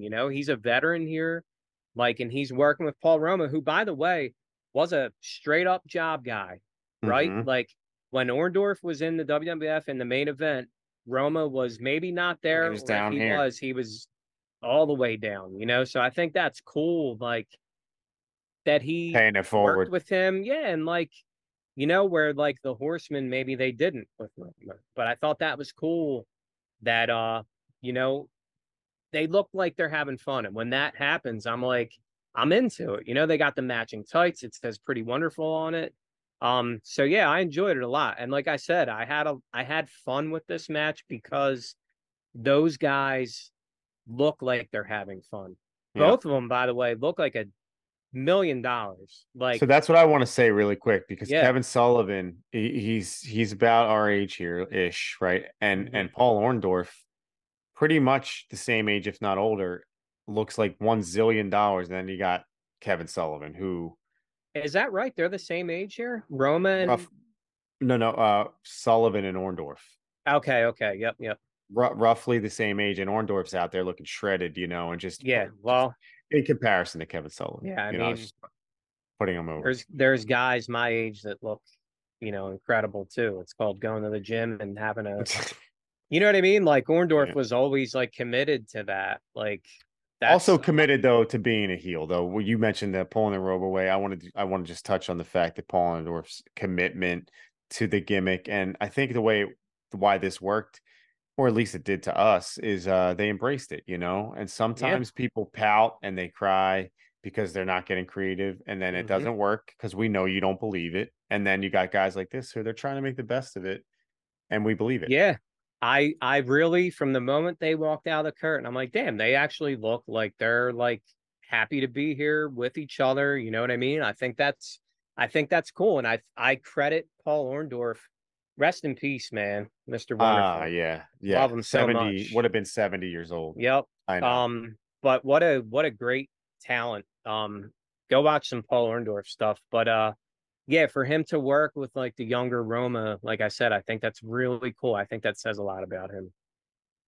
Yeah. And the problem with this love fest with Paul Roma for me, or with Paul Orndorff with me right now, is the fact that on the other side, as much as Mick Foley is such an endearing guy, this match and the crowd kind of echoes my feelings. I think there were scattered, boring chants. They Hmm. did the wave during this match, which is just this was an unforgiving crowd during this match, Yeah. and and the commentary kind of tried to do their best to cover it up, but they just were not into this match because of the fact I think there was some unorthodox sort of meshing scene.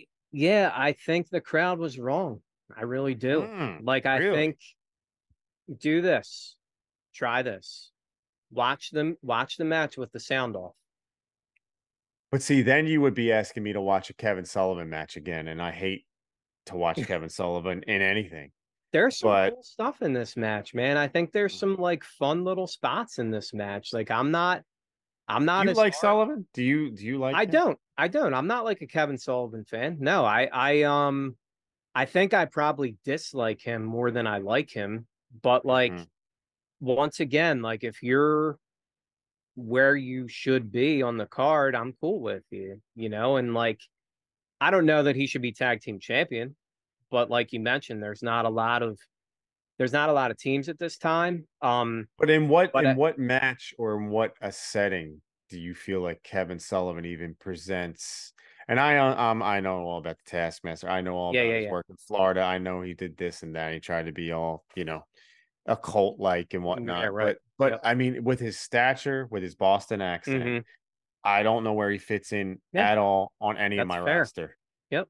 You know? That's fair. I'm not the person that's ever going to try to change somebody's mind. You know, Yeah. like there's a lot of things in current pro wrestling that people will talk to me about and they say how great it is. And I'm like, yeah, man, cool. I'm glad you can enjoy that Right. That's because fair. like I do not, you know, so I'm not going to sit here and tell you like Kevin Sullivan's like this great like thing. You need to watch this and that.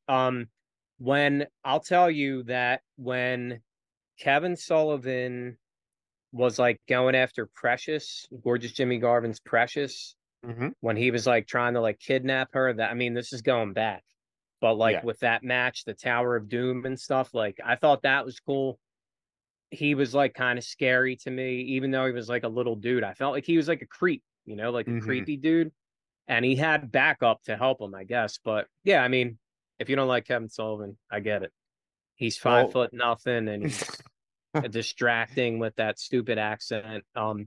I do how think about he the fact had, that he had the blonde hair, and there were so many times where you come out with the red and yellow, and I'm just like, bro, there's yeah, another guy on this show yep, with, yeah, it's interesting. But I yeah, wonder what his power over the business. I know he's respected, yep, yep, it's yeah. interesting that he It was a is. mainstay. It is interesting. Like, ended up booking for Right, WCW, that's what I you mean. know? Like So, yeah, what did it's, he have on these people? I don't know, man. Maybe like he was friends with Dusty. They had that like Florida connection. Who Yeah, knows? I think Flair liked him. Um, interesting. and maybe Flair liked him because he had Flair winning. You know, who knows? Once again, we get into the politics, right? Like maybe he has pictures of Jim Crockett Sr. Who the hell knows? Exactly. But Exactly. yeah, I mean, Well, let I me think talk there's a about really quick just the fact of mhm, what I think hurt this match more than any of my dislike for Kevin Sullivan is the length of time. Because as much uh, as quantity doesn't always mean quality. That's the idea. And this is why I think I preferred like Vader and the Guardian Angel over most of the matches on this show is, you know, less was more. They did it for 8 minutes. We would have liked a better yep, finish, but it was yeah, all good action packed 8 minutes. It was compact, hard hitting, yeah. innovative even. And then this one, 20 some minutes. Phew. And I don't know, man. I mean, also maybe like this is kind of heel versus heel in a way, or tweener versus heel. Hmm. Like I don't think we really knew who to cheer for. God bless Shivani trying to like make this into something Yeah. better than it was. Well, I think Um, the 20-minute thing is Kevin Sullivan's the booker, jeez. right? Like he's going to get as much time as he wants. So that explains that. Um, Zern always mentions it, you know, like if it's a short match, he's like, we can have a 6-minute match where like this happens, or you can give me 6 minutes where it's like jam packed, action packed, blah, blah, blah. And I think that in that Guardian Angel Vader match, it was short, but we got some really cool stuff, hard hitting, Mhm. high flying, the whole deal. And in this, not so much. It's Mhm. very long and it's like you said, it's kind of tweener versus villain, so you don't have a rooting interest, and that could be why the crowd ended up doing the wave. You know, they were kind of like Cactus was kind of a good guy here, um, Mhm. but like Kevin Sullivan, how to cheer for that dude? You know, he's like the devil, you know, in Right, previous exactly. incarnations. But yeah, I agree it was long. And that's probably what was the ultimate, you know, downfall of the match. Like if you could have went like 12 minutes, That would have been cool. Yeah, because we did But get new tag team champions. That's just to get the yeah, finish in here. We got some yeah, cheating, and of we course got some, from the heels, pretty yep, wonderful. Holding some legs down while the other pinned. I believe it was Foley who took the pin. But when it was all of said and done, course, of yeah, course it was. Can't have Kevin Sullivan getting pinned on these streets. Get out of here. when it was all said and done, we did have new tag champions. Pretty wonderful, which is cool. But I just didn't find too much redeemable about this match. I gave it a very generous 2.3 out of 10. Wow. And that's based on the commentary and just the aesthetic of old school wrestling because I love the set of Bash at the Beach. Your mind starts to wander when you're so disinterested. And you're like, you know Yeah. what? I do just love old WCW, but at the Mhm. same time, I couldn't care less about this match, which is Right. a shame.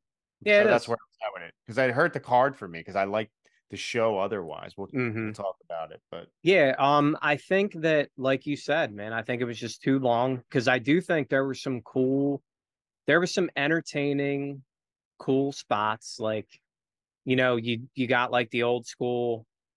Sullivan puts Orndorff's head into the turnbuckle, the crowd counting with him. Roma comes over, he gets Roma, and then he does both at the same time. There was like a cool little spot where one of the guys got whipped into the ropes and Cactus jumps up on the top rope to like stop him from like getting, pushed into the turnbuckle. I think there was some cool stuff, but yeah, yeah, I think ultimately it was just too long. And I think it was just Kevin Sullivan, being like, listen, guys, like I'm gonna get my shit in and blah blah blah. You're gonna go over, but I gotta get my shit in because that's just the way it Kevin is. Sullivan. Yep. We So did what you get the rate this wave bad though. boy? What you rate this Overall, one? I gave it a 2.5. I didn't hate it. I didn't hate it, Wow. Like, yeah, Good. listen, That's man. good. I'm glad. Yeah, I'm glad. it's enjoyable still to me. Like there's for sure it's too long, but like I'm a big fan of like two guys in that ring. I also got to thinking like because Mick Foley, Cactus Jack, has gone on record to say like the reason he became a wrestler was when he saw Jimmy Snuka jump Hmm. off the top of that cage, blah blah blah. So I wonder if he was like kind of not starstruck, but being like, damn, I'm working with Paul Orndorff because like Orndorff was there at that time, Yeah, and I yeah. that kind of crossed my mind, like if Cactus was kind of like, damn, this is pretty cool, like I made It's it, cool. I'm in the ring with Paul Orndorff. Little did he know what he would go on to do, but Well, it I almost only always two get like that. months. 2 months later, Jack was out. Cactus Jack Jack. was So out, another guy, lost a loser leaves WCW match to guess who? It's Kevin very Sullivan. easy. There you go, brother. Yeah, Kevin F. Sullivan, brother. Get out of my Um, ring, pal. but for 20 minutes, man, Yeah, you have too a much. team. You have Harlem Heat on their roster. You have ways to kind of fill up a couple other minutes on this show. But let's get into what we all came here for: the match of the century, the main event. The two at this point, you got to say the two biggest names ever in wrestling at this point. This is before we had Stone Cold or The Rock or any of these other guys. But here we go, the biggest match in the history of our sport, as said by Tony Schiavone. We got Nick Bockwinkel, we got Shaq, we got Michael Buffer, we got Hank Aaron in the crowd. We got all the big names here as this match is about to kick off. Shaq is going to present the winner with the title belt after the match. Bobby called this the granddaddy of them all, which could be copyright infringement. That I don't could be know. copyright infringement. Um, Flair's out with Sherry. Hogan makes his entrance, and he's the only guy to get pyro, I believe, on this show. Got to preserve those funds and use the You money got it. wisely. Listen, man, you They got already to. spent $1 billion probably on Mr. T, who's by his side. Jimmy Hart, Mr. T, out there with Hulk Hogan. Listen, like it or not, this crowd became unglued for Hogan's entrance. It's just the way it is. Hogan in 94 was still must see TV, and the fans still loved him. Even though it would die out, before the NWO, Hogan was probably having his detractors. People were sick of it. Like you said, he was passe. Teen, the kids who loved him were now teenagers or adults or something like that. But the mega star power that this territory you could say needed. It has arrived. Hulk Hogan is here. As much as you love Flair or anyone loves Flair, you need a dance partner. You need another name at the top. And Hogan did more than enough to make this prestigious and feel prestigious. So my whole point with that is Michael Buffer essentially compares this match to Buzz Aldrin and Neil Armstrong walking on the moon, because he basically is doing the intros and he's saying not since then have we had this kind of, mega earth shattering presence in one place, Hmm. and here we are. So I absolutely love the hype and the importance they're putting in this showdown. Yep. All that said, let's see if it lives up to the hype, right? Because this was built like the greatest thing ever for Yeah, WCW. I agree, man. Like, um, as far as like presentation, like you couldn't ask for anything better. They had all the big names, like you said. They mentioned like Hank Aaron's on the show, Inoki's there, like you got Michael Buffer announcing, and yeah, you have the two biggest names probably in wrestling at that time. Certainly two of the biggest of all time, even now. But yeah, did it live up? That's what we'll get to, because I don't think that it did personally. Oh my Yeah. God. Well, hold on. Let's get to the match, but before we do that, I want to ask you if you would have booked it similarly, because this is Hogan only 1 month into his WCW contract, Yep. and they throw him into the big spot. This is what I wanted another company to do recently, like with CM Punk, particularly when he came into AEW. I wanted him right at the top. I feel like that's Hmm. how you do it, right? Hmm. Same when WCW got Bret Hart. That's kind of how I think you should do it. But I really respect that WCW got themselves the super duper duper megastar and put him right at the tippity top. Would you have done the same though? Yeah, I mean, I think you have to. The problem is for me why it didn't live up to it is because you knew what was going to happen. Like you knew 100% Hogan was coming in, he's getting the title. Here we go. It's Hulkamania time. And for me, like I like that. Why do we watch stuff? We don't watch it. We don't know the ending, like you want to enjoy that journey. Sometimes we know the ending, because it's like normally like a story that leads up to it, like the good guy goes through all this adversity, he gets to WrestleMania, he wins the title. Mm-hmm. Like that's what happens, unless you're Cody Rhodes. Yeah, But yeah. um with this, I just felt like if it wasn't so obvious, I think it probably could have been better. I still enjoyed it, but they were this is their plan, man. They were it was this transitional thing. They were like, all right, this is our plan now. Hogan's at the top, and we're gonna get this Hulkamania machine moving. And they paid the dude a lot of money for not a lot of action. He was getting this is 1994, okay? When he signed his contract, he signed for three pay-per-views and three Clash of the Champions. He was getting $300,000 per appearance. So he shows up at Bash at the Beach 94. He made $300,000 in one night. This is 29 years ago, just to put into perspective, the money they were paying this dude. So, like, yeah, if you're going to give him that much, put the strap on him. So what I was saying is, like, if I was running a company and I had the ability to have, I don't know, whoever, two of the biggest stars right now, and I had to build my pay-per-view, like this is what I would do. Like I would get Sure. whoever the mainstream stars are of today, like fill in the blank, whoever you may Yep. think is the weekend, or whoever's the biggest of the biggest, right? And I Hmm. would just really try to get guys, LeBron, I would get them in the crowd. They just did such a good job. I really, They because did. WCW gets a lot of heat, but Yeah.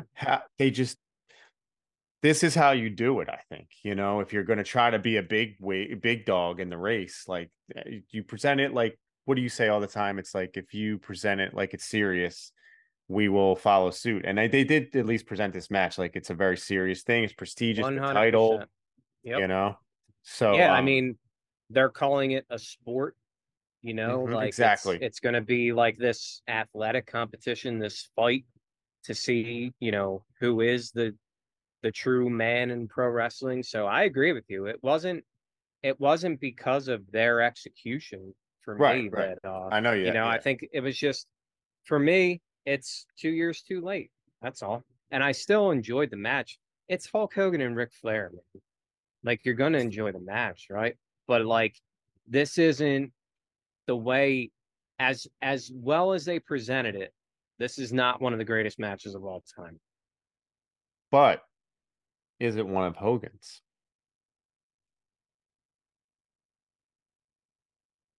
I mean, top 10, Mm-hmm. sure, maybe. I would have to think about that. But Yeah, like when because I think of Hulk Hogan's great matches, this certainly isn't one that I think of. it might be for me going forward. I did like Yeah. it. I really Okay. enjoyed it, but I want to talk about the fact that you said he got 300 grand per appearance here. Hmm. This is why I know you said before like the money for you isn't everything, but I think when you talk about greatness or any of those things, like to get that contract to be the guy that's like demanding 300, like that to me that is goat status. Like I'm just going to come in, I'm going to make 300 grand, which what by the way I looked it up, that would convert to $615,000 current day. So that'd be Okay. like if somebody came in and did So 5 matches. 600,000. So it would be like almost $4 million Yep. for 6 matches. Yeah. Yeah, how Pretty about damn that? good. Yeah. Pretty damn good It's for not, himself. no, no, no. I don't say like guys shouldn't get their money and stuff. Brett got a lot of money when he went to Hmm. WCW. That's not what I'm saying. For me, I'm saying I always like when guys like do it because they love wrestling, Right. But Hogan not was a because they money love guy. money. Yeah, Yeah, for and sure. Hogan loved the money. He loved 100%. the money. Yeah. Um, Listen, man, I bet Bret Hart loved his money too when he got, I'm not like delusional. Money is what it is, but mm-mm. like the guys that like grew up on wrestling and like love wrestling, those are the guys that I seem to gravitate towards. That's all. But That's fair. Hulkster's still one of my top 10 all-time favorites. Yeah, he's right in there in your favorites. Yep. Slim down, steroid free Hulk Hogan here. Yeah, yeah. Nice and slim.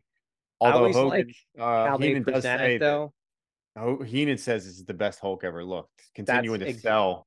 Once again, man, the brain, dude. Oh, True. he looks like he, shed some weight and he looks great. He's in better shape than he's ever been, blah, blah, blah.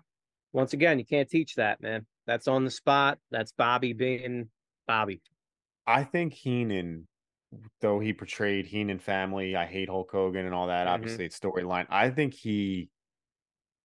and Hogan, he must have had so much respect for Hogan. Is my point. Like I think, like because they Sure. came up through WWF, like he must have looked at Hogan like he knows where the bread is buttered or where they Exactly, like man. and he's trying to do it again in here in WCW. Like let's Sure. get this man ahead of our Yeah. team and lead us. Yeah. I mean, he even says, like, I think he says, like, I know he's great and blah, blah, blah, but I just hate him, Yeah, he like does say whatever that. he says. Yeah, all the guys, in the 80s, you watch all these shoot interviews, everybody did, everybody wanted to be on the show because they would do multiple shows. They wanted to be on the show that Hogan was on because they Mm-hmm. knew it was going to sell out and they were going to make more money. So Bobby's not an idiot. He knows that Hogan being here is going to make WCW more money. Consequentially, like that's his company that he works for. Maybe he'll get more money. Mm-hmm. So yeah, he knows what he's doing. One of the smart That is interesting businessmen. though to think about. You wonder about like their relationship Yeah, backstage. totally. George Foreman, the man who trained Hulk for this one, apparently. You gotta love that. Hulk Hogan claims, by the way, that he was going to do the grill, the George Foreman grill before Foreman. It was going to be the Hmm. Hulk Hogan grill. Funny little tidbit there. The match, though. So Flair sold his tail off, I think, Hmm. for Hogan, and Hulk did all of his patented stuff. Crowd ate it up. I think they were into what you said is predictable, although it is like they were ready to see it again. They were ready Hmm. to kind of like indulge in that stuff again. Sherry's interference turned the tides. Flair's heel antics put the Hulkster in danger. classic. You call it basic, but classic stuff that just works. It's a couple of near falls. Um, I just think, look, Sherry ended up pulling the ref out. You get the big splash. She put a big splash on Hulk. There's a lot of like shenanigans, but I think this was sports entertainment. Like this was pro Hmm. wrestling or sports entertainment. Like it was basic. Like if someone now watched this match who loves whatever they love nowadays, like this might seem generic to them, but I think it was really done so well. I guess what I'm trying to say is after I watched this, this is the best you could have possibly gotten out of Hulk Hogan and Ric Flair at this point Hmm. for the way their styles work. Like Flair's the heel. You got all the star power around it. Hulk's the babyface. There's a title on the line. It's the main event. Like they did as good as they could possibly do because I heard that they didn't deliver that well in WWF on the house Mm, shows, right, and that's why they didn't end up having the match at Mania. which is a knock against the WWF. If you, why didn't they present their match like this? They're Hmm. all about celebrity involvement and shit. Like, how did they miss the boat on this presentation of Flair versus Hogan? You know, imagine if they would have did it. It would have been that much bigger Yeah, and I better. mean, once again, maybe one of the guys didn't want to do business. Like we don't know, you know. We know that Hogan had creative control in WCW, so Yeah. when he came in, he's like, "Yeah, brother, I'll come in, but I'm gonna get the strap first night," you know. And Flair, I mean, Flair wasn't. I don't think Flair was ever a guy that like didn't want to do a job. You know, I never He got was that very generous. Yeah. impression from him. So like, of course, you want to come to WCW, Terry, and like win the title, and we can draw a bunch of money. And sure, I mean, why not? I agree with you though. Like they did what they could. You know, like Hmm. with I don't know how old these guys are here, but I mean, they certainly weren't in their prime at this time. Um, Yeah, like but could you yeah, have booked a better Flair versus Hogan match in WCW at this point? You know, I just think they did a really good job delivering what they yeah, promised. yeah, that's fair. But like, do I have to say this is like a great match because they gave the best that they could give? Right. Like, No, right. yeah. I was I actually didn't. just yeah, I was just pleasantly surprised at how much I liked Yeah, this match. no. I listen. Like I said, you give me Hogan and Flair. Anytime I see either of those guys, I'm into it. Then you put Jimmy Hart, who we love, um, Sherry, who I love, like all these, and then like you mentioned, the story, the build up to it, like Shaq's outside, we got Michael Buffer. The presentation was there. And Hmm. as far as like it being a basic match, like there's nothing wrong with that. I Right, think exactly. Hmm. there's a formula to pro wrestling. Like good versus evil will never go out of style. We had Hmm. that. And, the bad guy getting heat on the good guy. So the good guy can make the eventual comeback. It's been working for as long as I've been watching wrestling. So, yeah, I Yeah. thought that was all there. It's just that, How about Flair and Hogan kind of trading figure fours? Hogan put Flair in the figure four leg lock. I thought that was a cool yep, little wrinkle. Flair hitting Hogan with the brass knucks, which you know that's not going to affect the Hulkster. You're nah, going to need a nah, lot more than brass knucks. He kicked yeah, out. I think it might have been a 1.5. Hulkamania's alive. Hogan hulks up. The crowd ate it up. Heenan's begging for this to end. Um, and it's just the crowd became unglued because we did have a new WCW champion. Fireworks. Shaq raises his hand. Hulkamania lives. It's the strongest force in the universe. Like they were saying all this stuff, really just putting him on the pedestal. I tried to put myself in like WCW mindset 94. Like they really, it would be like AEW now getting Roman Reigns. I mean, hmm, it really would be. yeah, It would be that because it wouldn't be CM Punk because he's an older guy and all that stuff. It's just it was big time, and I tried to say like, damn, like at this point, I don't remember seeing this live. Like on the WCW Saturday nights, I would be flipping back and forth. I wouldn't have been renting this pay per view or seeing this, but I would have thought back then, like, man, WCW's great. Like it's gonna be. right, I wonder because it didn't really continue on like this. You know, this yeah, momentum yeah. didn't continue on. Well, no, I mean, you don't, when you put the butcher Brutus Beefcake in the main event, that'll happen, you know. But yeah, I mean, you try to put yourself in that position, but like I was watching it then, and like I watched it as it So what did you happened. think? Well, I knew what was going to happen, you know, and like I was a Flair fan, so I'm like, Mm. oh, cool, Hogan's going to come over and take his title now, and it's going to So be, you were more of a Flair fan than a Hogan fan? oh yeah, at this time for sure, yeah. Like Hulkster, like you mentioned, we grow up with these guys, you know, and like I grew up a Hulkamaniac. I was, I don't know, 7, and then by this time I'm like a teenager, so Hmm. I'm like, I guess I'm more like, you know, liking the bad guys type thing. And I didn't hate Hogan, but like I definitely still had resentment to him for like the whole Bret Hart thing. Like there was Hmm. that whole thing, like Hmm. from WrestleMania, like that was carrying over. I'm like, this guy's gonna come in and win this title now, and like blah But blah Brett blah. gave But him Brett waved him in. He said, "Go ahead." He had salt in his eyes. yeah, He said, "Go win the yeah, title." You remember? absolutely, yeah. I remember. Do you remember thinking if you did it all that this would make WCW a bigger deal, or did you not look at it like that? Like you didn't know what a big deal was for a company? Oh Did you already no, think they yeah. were a big deal?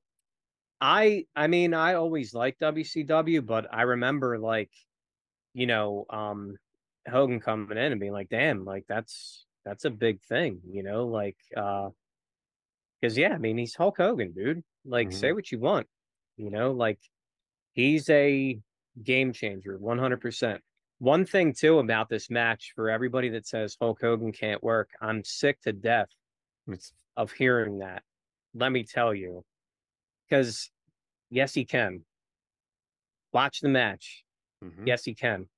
He's Ric Flair holds him up for a vertical suplex. hmm stalling. That's yeah, that's work. He small packages Ric Flair. He takes Ric Flair down with like a go behind. Like Hmm. he can work. Just because you can doesn't mean you have to. And he Hmm. didn't have to, and that's why. But also working the crowd is working. I am Hmm. so sick to death of hearing that Hulk Hogan couldn't work. Like Me too. It needs to it's it die. It needs to well, you know end. what it is? Somebody said it, and then now like it's regurgitated information like Eye every other tests. thing. Just use your Yeah, eyeballs. use your eyes, man. The one thing I always say, we got one thing in life that we control. You are you. That's all you got. You are you. And you can be you, or you can listen to what everybody else says and just regurgitate that bullshit, or you can just use your own eyes, like you just said. Just use your own eyes. You'll be Hmm. surprised. Yeah, and I think this is one of the few times that WCW pay-per-view main event delivered, at least for me, and it lived Mhm. up to the hype for the most part. But it's sending the fans home feeling satisfied, which is not always the case with WCW pay-per-view main events, which we've already covered some, where you're just like, man, everything was great on the show, but then they botched that main event. Yep. This was Yep. the opposite, I guess, Yeah. for me. So they got to get some kudos for that, you know? No, 100%. I mean, we covered Starcade 97 and like how the presentation of that main event, the build up was just incredible. Incredible. One of the greatest storylines ever in wrestling, I think. One of the longest, you know, a year build up, you know, and then the payoff happens and we were like, what the hell was that? But with this, yeah, man. Like even though you saw it coming, you got He goes home the fans went, satisfied. yeah, they went home happy. You got, here it is, man. Hulkster Hmm. is going to lead us to the promised land now. So post match, we got the Hulkster backstage with Brutus, the Barber Beefcake, and Hacksaw Jim Duggan. Bobby says it's the greatest pay per view he's ever seen, continuing to be Once just the again. brain. Hmm. Hogan says one man, one belt, one champion. He's here to at the interview location with Mean Gene, and he says what's old is new again. He has Duggan and Brutus next to him, and who else is in that interview room? Did you see Brian him? Pillman, Yes, right in the middle. How yes, smart is he?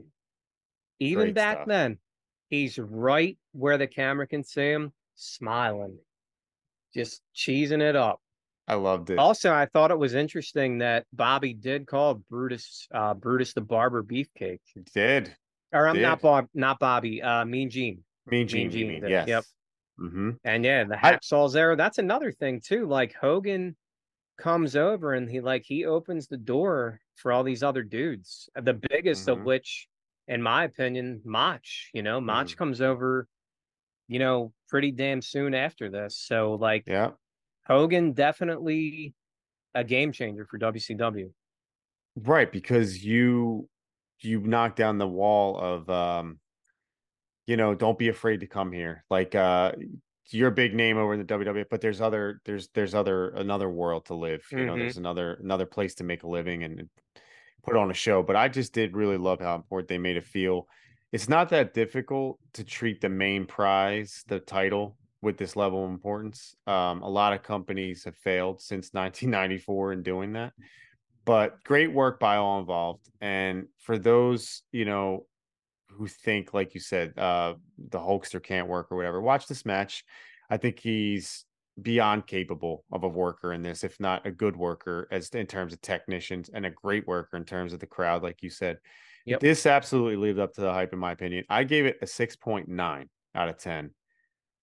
Nothing Wow. technical, nothing highly athletic, but it's just pro wrestling, sports entertainment personified. And like you say, the good guy versus the bad guy. To me, that doesn't go out of style. And this is just one of those times where you see it just, as behind me right now, we saw that vertical suplex by Flair. But two of the all-time greats. We have a dream match. And how many times do dream matches not live up to the hype or give you the proper Hmm. presentation? They're just thrown together.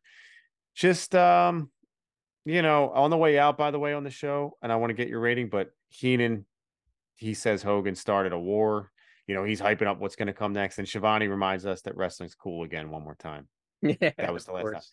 Yeah. But what you have on the match and what's your final thoughts on the match itself? Then we'll get into the overall show. Yeah. I'm surprised. What'd you give it? I'm sorry. 6.9 out of 10. Okay. Oh, so we're about the same. I'm a 7 out of 10. 3.5. I'm a 3.5 out of 5. Yeah, we're about Yeah. the same. So You that's about liked the it. same.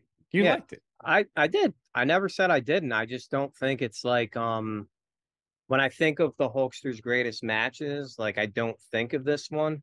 Who Fun knows? Maybe, exercise on the spot. Let's just try to do it, right? We know Hogan Warriors up there. yeah. So Hogan Mach, WrestleMania 5, Hogan Warrior, WrestleMania 6, Hogan Rock. Hogan Rock. Um, I think for the importance, Hogan Andre, you would have to say maybe.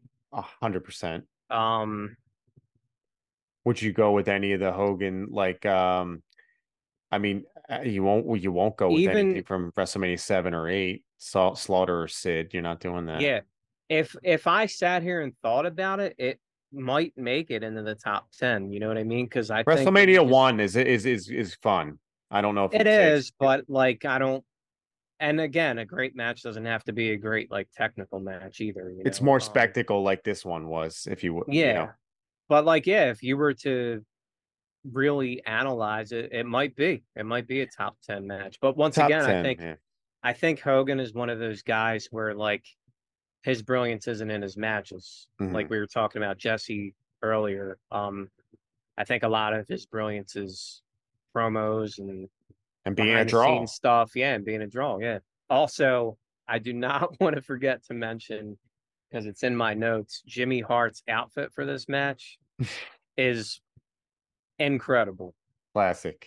Oh my God. You got to look this up. Just Google, if you're not going to watch the pay-per-view, guys, listeners, just Google Jimmy Hart Bash at the Beach 94. He is in full yellow and red with a huge Hulk Hogan face on the back of his jacket. And it is Hmm. so awesome.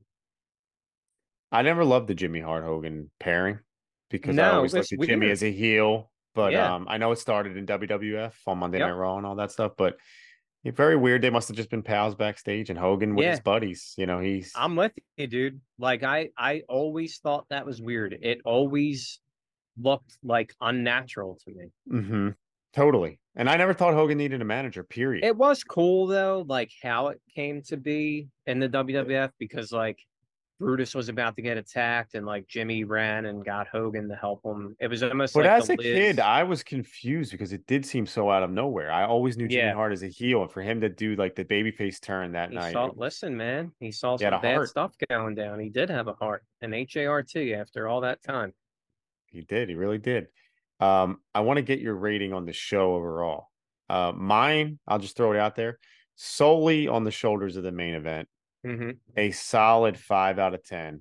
Because if I'm judging the whole show, a lot of things kind of brought this down a little bit to be just an average show rather than a Yeah. good to great. But the Yep. way the show was structured and presented, I think with the main event, I've heard this being considered as a bad pay-per-view before. I've heard people say, even Hogan and Flair, oh, they just don't have chemistry. Watch the Mm. matches. I'm going to disagree. Watch the main event. Watch Vader and the Guardian Angel. Austin and Steamboat solid. But Hogan and Flair is a damn good pro wrestling main event, and I gave it a nice 5 out of 10 for my overall rating. What you have? Hmm. I have it at a 5.25. I'm sorry. Overall, I did rate the overall thing as a 5.25 out of 10. Previously, I was doing 5 stars for the matches, but Right. that would equate to like a 2.75 out of 5 stars. So, So like above average, 5.25. yeah, out of 10, or a 2.75 out of 5 stars, or a 3 out of 7 hair extensions for Ed, because he loves that rating system. But yeah, I There you think go. like don't be discouraged by the overall grade though. Like if you want Right. to watch this match, because like it's okay to be good. Stuff's okay to be good. You can just have good matches and entertaining matches. Not everything has to be like the greatest match of all time. Yeah. And I do want to say at the end too, like Bobby just being so distraught about Hogan winning the title.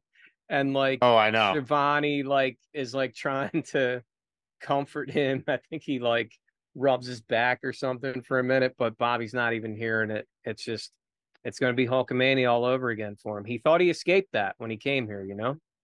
Right. I loved it. I loved Bobby's world was ending at when Hulkamania was reborn Yep. and it was just all starting over again. He thought he got rid of this guy. So Dave Meltzer, not that I give one shit about him, but I just thought it was interesting because he gives out 8 stars to every Will Ospreay match. 3.25 stars for these two living legends. That's what he Hmm. gave this match. Okay. 3.25 out of 5. For people to put any stock in that. But But he'll give yeah, a match on Dynamite. Yeah. He that's interesting. listen, listen, man. Talk about politics, right? Like the Young Bucks finishing maneuver is called the Meltzer Driver. Like, let's stop. Stop with the Yeah, Dave Meltzer shit. Come on. right. Yeah, and I saw somebody Use your eyes. Once again, use your own eyes. It's okay. yeah. It's okay to be you. You can just be you. So we both kind of in agreement on the overall rating of this show. And like you said, don't be discouraged. I think the tag team match with Sullivan dragged this down a bit for me. If Hmm. you replace that with something else, it probably would have been a little bit more enjoyable as an overall show. But Yeah. sitting through 20 minutes of that, a little bit of a drag. Main event totally, totally redeemed it for me. But some people ask, why did they need to do this match in Hogan's first match? And I asked you this earlier, and I ask you again. Like, some people say, imagine the money you make from the chase. Imagine having Flair cheat to win here at this match, only to have Hogan build to a Starcade championship win, and all that stuff. I think I disagree because you established the main man as the main champion Yep. from the gate. You don't overthink it. There is money in the chase, but it's also the biggest name on the marquee should be representing you. Where do you stand on it? Do you think he should have No, chased I it, I announced it, I or what? agree with you. We talked earlier, they were trying to also let's not forget B. Brian Blair was part of that entourage of Oh yeah, man. backstage gentlemen. But yeah, they were looking for their identity. They had been for a couple years, like I said, rotating in and out all these bookers and presidents and blah blah blah. And now here's the guy. Hulk Hogan is the WCW World Champion. This is where we start. Like I said, it's like a transition time, like Mhm. this is our new chapter of WCW, and like Hmm. I think it was smart. I think it was smart. Like it sucks, that he comes in and Ric Flair carried that company for so long, and it's a shame that like Hogan comes in and he's like, "All right, brother, give me my belt," like because Yeah, he was like a WWF guy, but it helped the company. Who knows in the long run if it did? We don't know what exactly happened backstage. Obviously, the eventual demise of WCW, but Hogan, once again, we talked about title belts in our previous episode. Man, he looks great with that strap, brother. I'll he tell looked you, like wonderful. he looks great with the winged eagle, of course, but like he looks great with that WCW title on him. So It fits him right. it It really does. did. I mean, Yep. it's Flair's belt, but he looked good with Yeah, it too. he did. But we And said before, like when you have a beautiful title, like what it can do for the individual, it's mhm. rare that the individual makes the title look cool, but you got a cool dude and a cool title, so it was a match made in heaven. It was. It will be a couple more years before WCW's business truly turned the corner. But this was an awesome start to me for the Hogan era in WCW. And now here we are. It's what would this be? 30 years almost later. 29 years, man.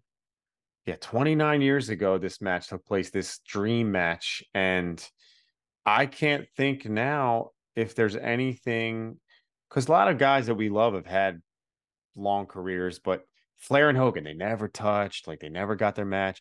Is there Yep. anything now that you can think of where you're like, man, like it could still happen? These two guys are still active. Because for me, I racked my brain and I just cannot think of anything that would be big money like this that you could come up with.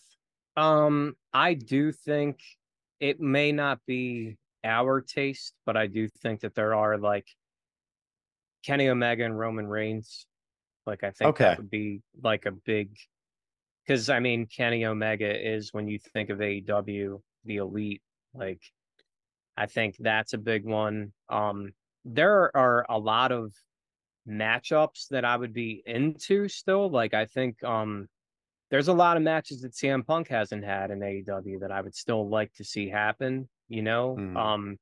But on this level, personally, no, there's nothing that would but there are also a lot of fans of, this new wrestling like AEW and stuff that would like freak out if like Kenny Omega jumped ship and took on Roman Reigns. I think people would Right. lose Because their Kenny shit over Omega's that. the guy that never even dipped his toe in the WWE. Exactly. Exactly. He's had a long story career without them, like kind of like a Flair and Yep. NWA. So I see that one as that's a good example. But There's Hogan not a Flair, lot. man. Yeah. No. So this was 29 years ago, just about Bash at the Beach 94, Hogan Flair. They followed up with a cage match eventually, which was not very good, if I remember in WCW. And so if you're going to seek any out to see these two, I think this is the one. I think this is the match where you do get kind of your money's worth, in my opinion. You can let us know in the comments if you watched, Bash at the Beach 94. Go back and rewatch it. Let us know. Did this match live up to the hype? Yeah, predictable. Yeah, Hogan getting his way, but watch the match itself. Like Duke said, use your eyes. Yep. Tell us what you think. Next week, we're going to be getting into all kinds of things because it's our 1 year to the day anniversary when we Crazy. drop the episode. 1 year of No Sold. We're going to talk all about just the last year pretty much and how fun it's been. We're going to talk about the upcoming SummerSlam. We're going to talk about maybe some SummerSlam's hottest moments. It's one of our favorite pay-per-views back in the day. So we do want to show some love to some old SummerSlam moments. Talk about some of our favorites maybe. We'll have Frank back in. The East-West connection will be reunited. It's been a long, hot summer. Um, but we're still in the thick of it. What are you looking forward to, Duke? We got 1 month left of the scorching hot, humid Philadelphia weather. What do you Yeah, want out of your summer? I don't hate the heat, man. I'm I love I'm the heat. I don't love the yeah, rain though. I'm into the heat. Looking forward to yeah, man, a year of no sold. It's crazy when you think about it. The whole like process, the lead up to it, what happened. Like you mentioned, the reconnection of buds, getting to talk with you and Frank every week. I love it, dude. I really do. Like, because, Frank lives in California and we don't obviously get to see him much. So, like, I know a lot of our buddies listen and they'll be like, man, it's like I'm hanging out with you guys again. Obviously we reconnected with Zern again, which is awesome. And like our boy Brian Marvel listens and Ed listens and Mortis and everybody else. So it's been an honor to, Hmm. do this with you guys. So much fun. Love you guys so much. So like definitely looking forward to years and years of No Soul. So let's Yeah, go. let's go. Let's keep it rolling. We got so much to look forward to. And yeah, I can't wait to talk about the process, like you said, of how the podcast came to be, just how we worked it out from the name to the format to Frank's going to lend his 2 cents and have so many fun stories to share. So we're going to let you in on a little bit, I guess, behind the scenes of the No Sold fam, and reconnecting with the buds was definitely the highlight, the number one highlight. And seeing you guys every week and talking about wrestling got the love back flowing through my veins, much like Hulkamania flowed through the veins of the WCW The crowd back in entire '94. WCW, brother. It was awesome. Pumping. This was awesome. I love talking about WCW anytime we do. It just reminds me, man, just it was good times. It was. It was. And like, like you mentioned, it might not be the same, you know, I wouldn't even watch current wrestling probably if it wasn't for just like talking with you guys, honestly. Hmm. But like this is where my heart is. Like when I watch this stuff, I'm reminded of like how much I love it and like what it meant to me back then. Like you mentioned, Hmm. like you're making your pizza while you watch WCW Saturday night. Just when I think of wrestling, it's all good, man. It's all good Same. stuff. You know what I mean? So like, it's rare to think that, and it's kind of silly too, because it is Hmm. it's such a nonsensical thing, but it's awesome. It's what we Yeah, love. So it is. All right. And we love you guys. Thanks for tuning in. Thanks for checking us out. We'll be back next week. East West Connection will be back. And this has been No Sold. And that's the bottom line. because no soul said so.